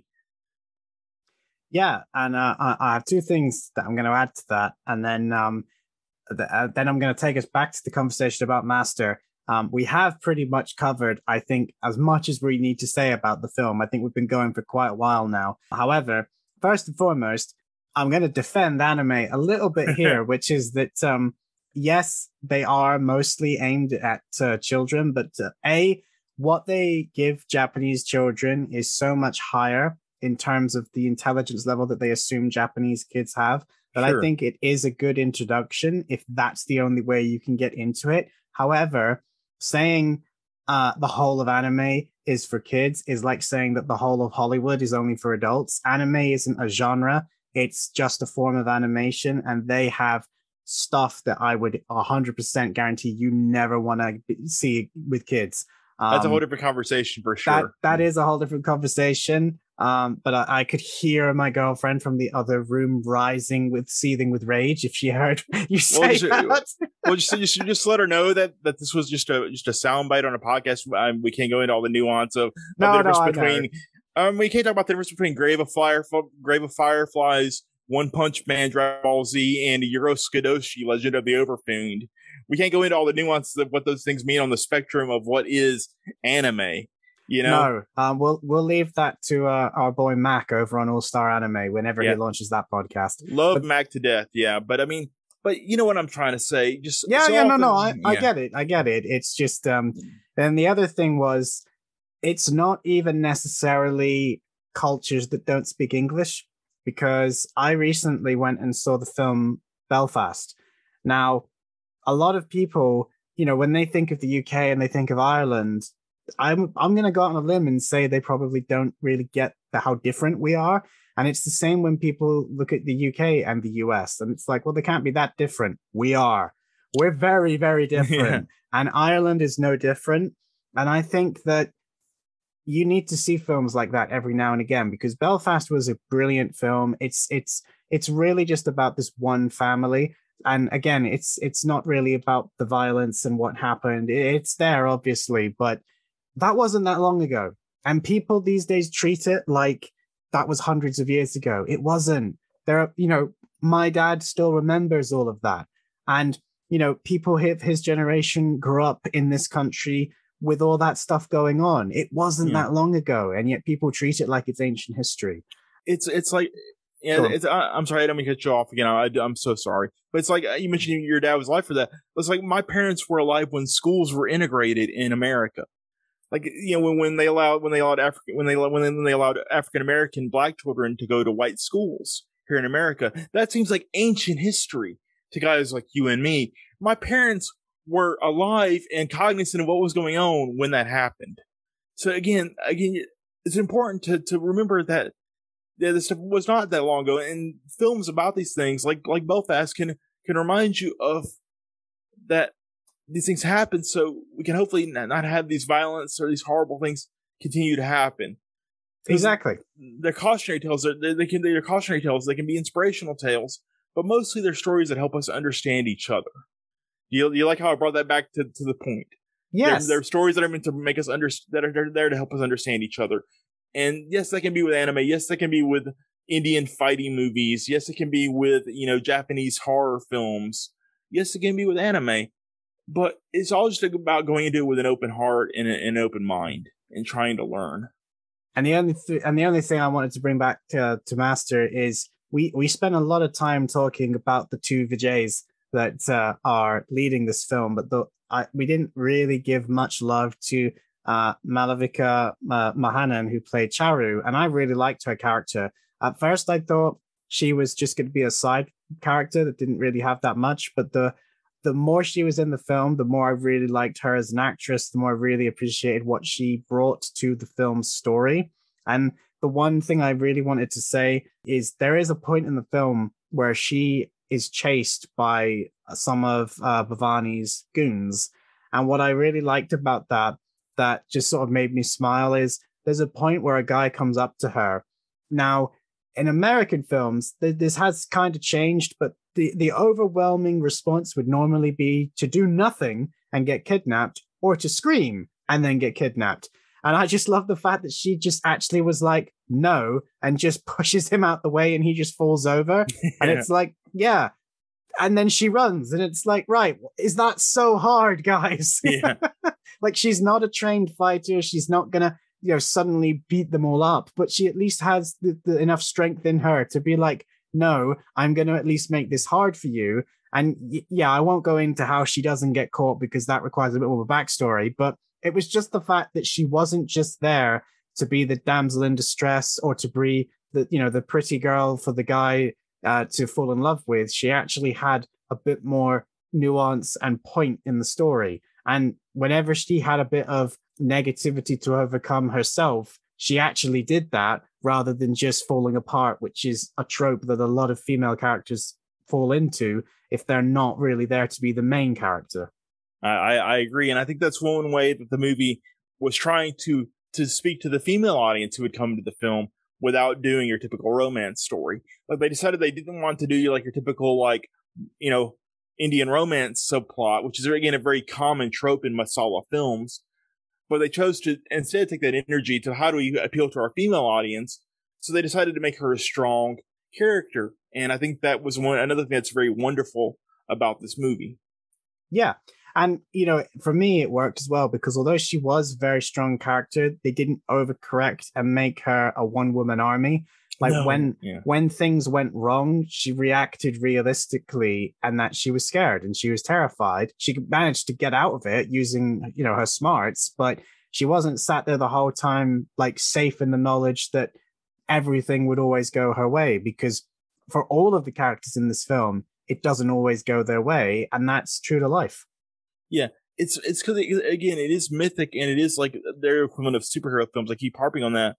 But it also is born out of a culture that's dealt with a lot of hardship. And you can see it in the way they approach life. Like, it must be hard living in a more rural area of India.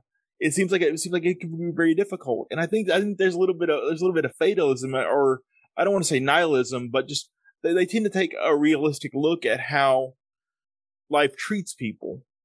Yeah. And I think they say their romanticism. They say their romanticism for the main hero and villain. Everyone else gets to kind of be normal around them, if that makes any sense. Yeah, no, it does. And with that, I think we've dived into this one about as much as we're going to. We could easily keep going because it's a 3-hour film. There's a lot we could pull apart, but I think people get the general gist. Yeah, that's probably too long for a podcast. Yeah. Yeah. I mean, I've seen ones go longer, especially with the Kung Fu ones. They seem to go for like 3.5 hours and think that's normal, but I don't want to do that. No. We should not. When we talk about Indian films, we should not be talking longer than the runtime of an Indian film. That to me is absurd. That was. But I No, I was just going to say that was the same mantra that Mike had when we were talking about Hydra, which is a very, very short film. That if we could make a podcast longer than the film, I think we're doing something wrong. Yeah. Very, very true. It's just a good podcasting philosophy. But I want to go very casual for a moment and ask you honestly, and answer me honestly, my friend, because I feel like you and I are friends, Scott. Are you going to try more Indian films? I mean, you can say no. You won't offend me. Oh no, I'm going to. I mean, I was always going to. It's just helpful now to have a baseline of people that seem to know more about this. Well, no, it's not hard to know more about this than me. This is the very first one I've watched. But what I mean is people that seem to have a genuine love for this type of film. You know, I had a guiding light for martial art films in general, and that was my granddad. And in American films, it was my dad. But for so many other people, I've been the person that guides them. I've shown other people, especially friends of mine, these types of films, and they've loved them. But I don't have that for these types of films. I kind of do now, but there were already Indian films that I want to check out that, like you say, are on Netflix. And now I know that there's some on Amazon Prime as well, because again, our libraries are slightly different between the UK, the US, because of bullshit region locking that companies love to enforce on people for no reason whatsoever, other than because they want to make some money on licensing, which is a whole separate rant. But a lot of the stuff that other people, as well as yourself, have recommended or tweeted about in the past, I have found on Netflix. So there will be more Indian films that I will be watching, and I imagine that majority of them will be episodes on this podcast. So yes. Well, I certainly look forward to that. I've got some ideas I can talk to you about off air that I think might be fun. We can do in the future. I'm not trying to weasel my way back into an immediate guest spot. I know that's always a concern because it's the hot ticket, man. I understand how lucky I am to be here. Seriously, your show's going great. I appreciate that, and I keep saying this to everybody else because I've heard a lot of different people that have been on this show say similar things, and I want to. I've tweeted this out to almost everyone, and I want to say this: everybody listening to this show, there's a good chance that they know who you are. There's a good chance that they are fully aware of who the Pope of Action Twitter is. Hey, and I also want to set the record straight. I've never get to say this on the record. I did not give myself that title. I actively rejected it. It wasn't until Times Square Kung Fu was like, "No, motherfucker, you're the Pope. Own it." I'm like, fine. I'm the fucking Pope of Action Twitter. But my point is that every single person that I invite onto this podcast has a unique voice. I spent a long time arguing with people when I was younger, and I was a lot more, argumentative, I think is the nice way of putting it. Opinionated, I think is a fair comment as well. But my argument was, and this was about writing, and it applies to film discussion as well, is you can have a PhD in English, you can be the best writer on the planet, you can come up with 100 different ways of describing something, and you can paint a brilliant mental picture in someone's mind. That's great. But if you don't have the imagination to create a story that people are actually interested in reading, it doesn't matter how well you can write. And the sad truth is that's true to audiences listening, is 50 Shades of Grey would not have been in the top best-selling books and then the top grossing films if people really cared about how well you can write, about how well you can act, direct, speak. They care about whether or not the thing that you want to talk about, the thing that you want to write about, is something that interests them. And every single person that's been on this show so far, and every single person that will be on the show that hasn't been on yet, they all have a unique voice that is only theirs. I don't care if they are world-renowned experts on the subject or if they're just somebody that really loves watching these films. It doesn't matter if they can articulate well or if it takes them a while of rambling to get there. The point is that nobody else on the planet can have the opinions that you have with the life experiences that you've had. The reason why I like having different guests on the show is every single show is different because you never know what that person's going to give you. I've changed my mind on films that I'm talking about whilst I've been talking about them because the other person changed my mind without knowing it while I was listening to them. And I suspect that is true of the people listening. That's why people like listening to it. And I think the reason why so many people are like, oh, you know, everybody else you've had on has been great, but mine is rubbish. It's like, no, because the other people said the same thing about your episode. Yeah. Everybody likes listening to you guys because you're all good at this and you're all great at expressing how you feel. Don't like worry about it. You know, it's like everybody has their own unique point of view. Stop comparing yourself to them because they all like you too, you know? Yeah. It's just funny how it works. I mean, you know, like I said, I've interviewed a lot of celebrities. You know, I try not to name drop, but it happens. I've done a lot of things, and I still suffer from imposter syndrome. So do you. So do most of the other people who've been on your show. So do most of the other writers that we read. And what I always try to remind myself, and I tell this to other people who are struggling with writing or starting their own podcast. Like I talked to a mutual friend of ours who's going to be doing their own podcast, and they were like, you know, I worry about putting myself out there, Matt. I worry about doing this thing. And I say to them, you do it because your voice is unique and you have things to say.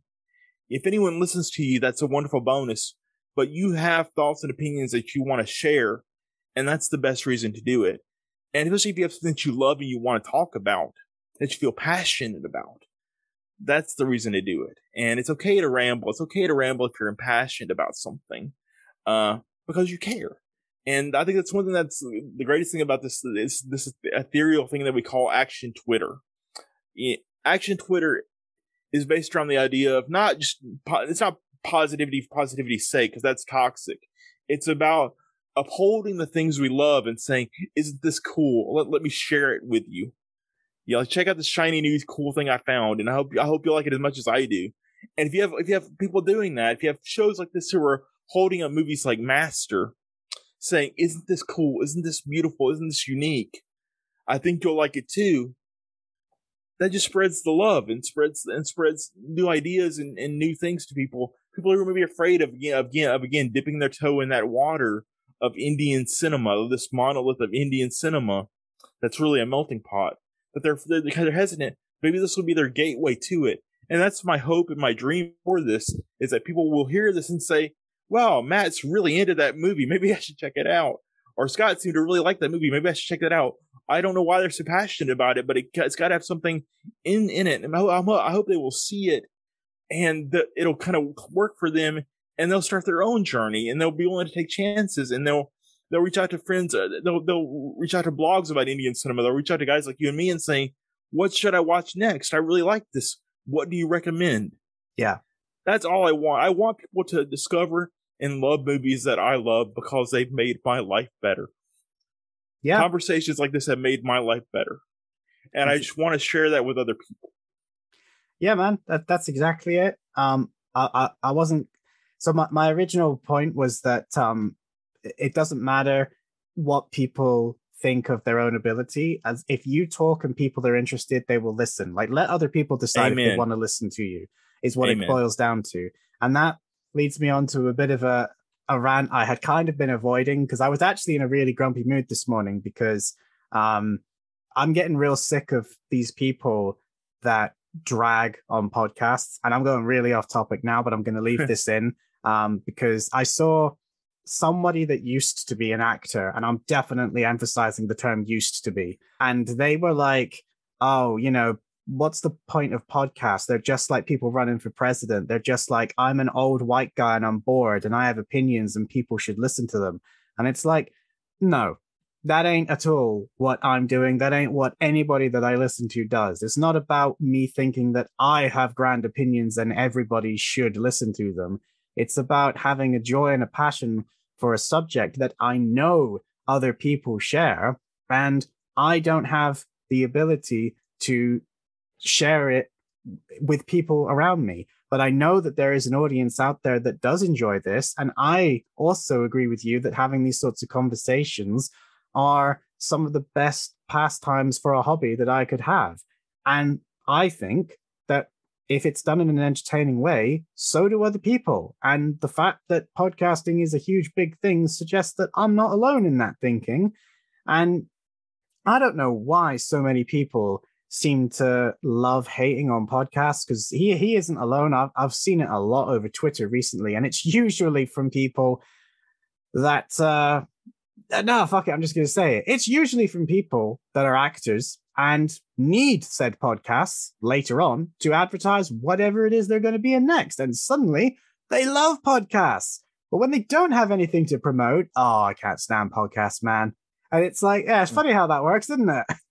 Yeah, well, you gotta remember that my main thing is being an entertainment journalist. I'm a film critic and I write about film. I know all about that. They love you when they need you to promote something. The minute that promotional tour is over with, and they won't return your phone calls. It happens a lot, and it's just it's unfortunate. But we don't do it for that. We do it because it's not forcing opinions on other people. That's not what this is at all. That's not what film criticism is. In a lot of ways, to me, what it is in its purest form, and I don't know if you had this as a child in school, but did you have show and tell in school where you brought something from home? And you're like, very briefly, yes. Yeah, here's this thing I like so much. To me, that's what this is for grown-ups. It's here's something that I love, or something that I think is interesting or has value. Let me share it with you.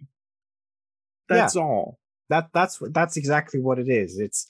It's not, I have opinions and you should listen to me. It's, look at these cool things that I think you will enjoy.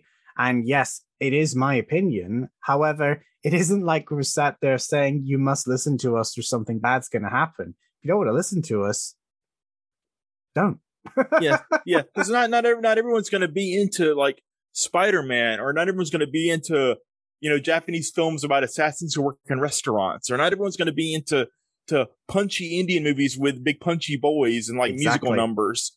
But there's something there for everyone. So just be open and spread the love. And people who need that sense of community, who need to know that it's out there and they're not alone, can find it. Or maybe they'll discover something new that they love. And it just goes back to lifting up. And I'm doing hand gestures though you can't see me. I'm sorry. I talk with my hands.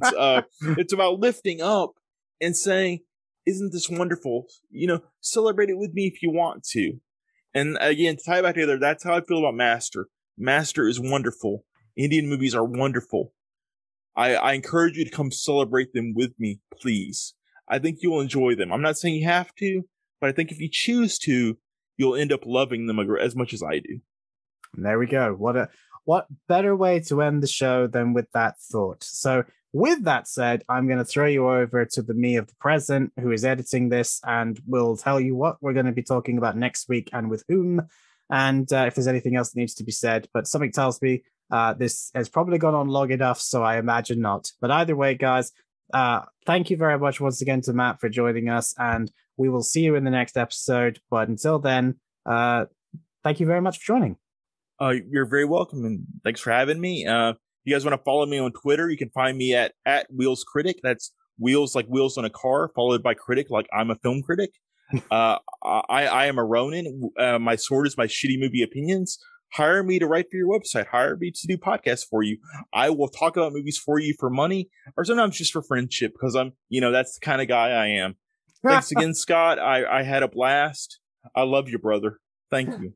No worries, man. All right, so there you go. That was our very long discussion on Master, and as I said, lots of information to absorb and lots of fun. As you can hear, Matthew is very passionate about these types of films. It I imagine is what talking to me must be like when I talk about tokusatsu or old martial art films, of which he is also a big fan of, as he said, but he will be back sooner than either one of us thought. He won't be next week's guest, but you won't have to wait very long to hear him again, because we've already filmed another episode, because he was kind enough to step in very late notice to fill some empty shoes. I really enjoyed this episode, and I really hope that you guys did as well. I'm just going to say, if Matt was one of the people that becomes a recurring voice of a not quite weekly but semi-weekly basis, I would not mind. I really do enjoy talking to him, and he is full of information, almost to a fault, and I love hearing his points of view, and I loved the conversation that we had, and I'm very appreciative to him for recommending Master as one of the picks. I will likely check out the other films that was in that list, if I can remember what they were, and I know that my friend and previous guest, Shafi, has been looking forward to hearing this episode, so I hope you enjoyed it, man, and I'm looking forward to hearing everybody's thoughts about what I thought of this particular film and about this episode, because I know a lot of people were keen to hear my thoughts on Indian films, and, this being the primer, so I don't know what's next for the Indian film market for me, but it definitely is not going to be an outlier. It's probably going to be a while before you hear another one, but, I also didn't anticipate some of the other stuff that I've watched since this one, so maybe it won't be as long a wait as I thought. Next week, though, we will be returning to the world of English-speaking films. However, this one is a European film, sort of, in that it was not made in Hollywood, if memory serves, because I'm recording this so far after the fact, I genuinely can't remember, but I don't think it was. We're going to be talking Hansel and Gretel Witch Hunters, which is a film that I loved when it released, I still loved when I rewatched it, and I have shown to several other people over the years, and I've yet to find someone that doesn't like it.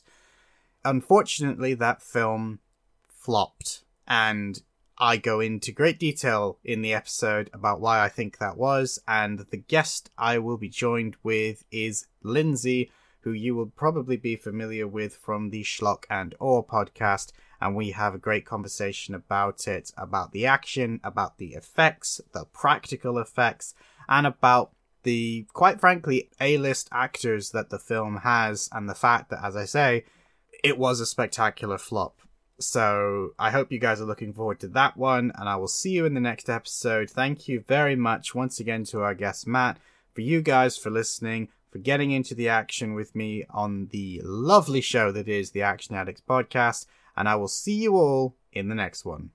On the Action Addicts podcast.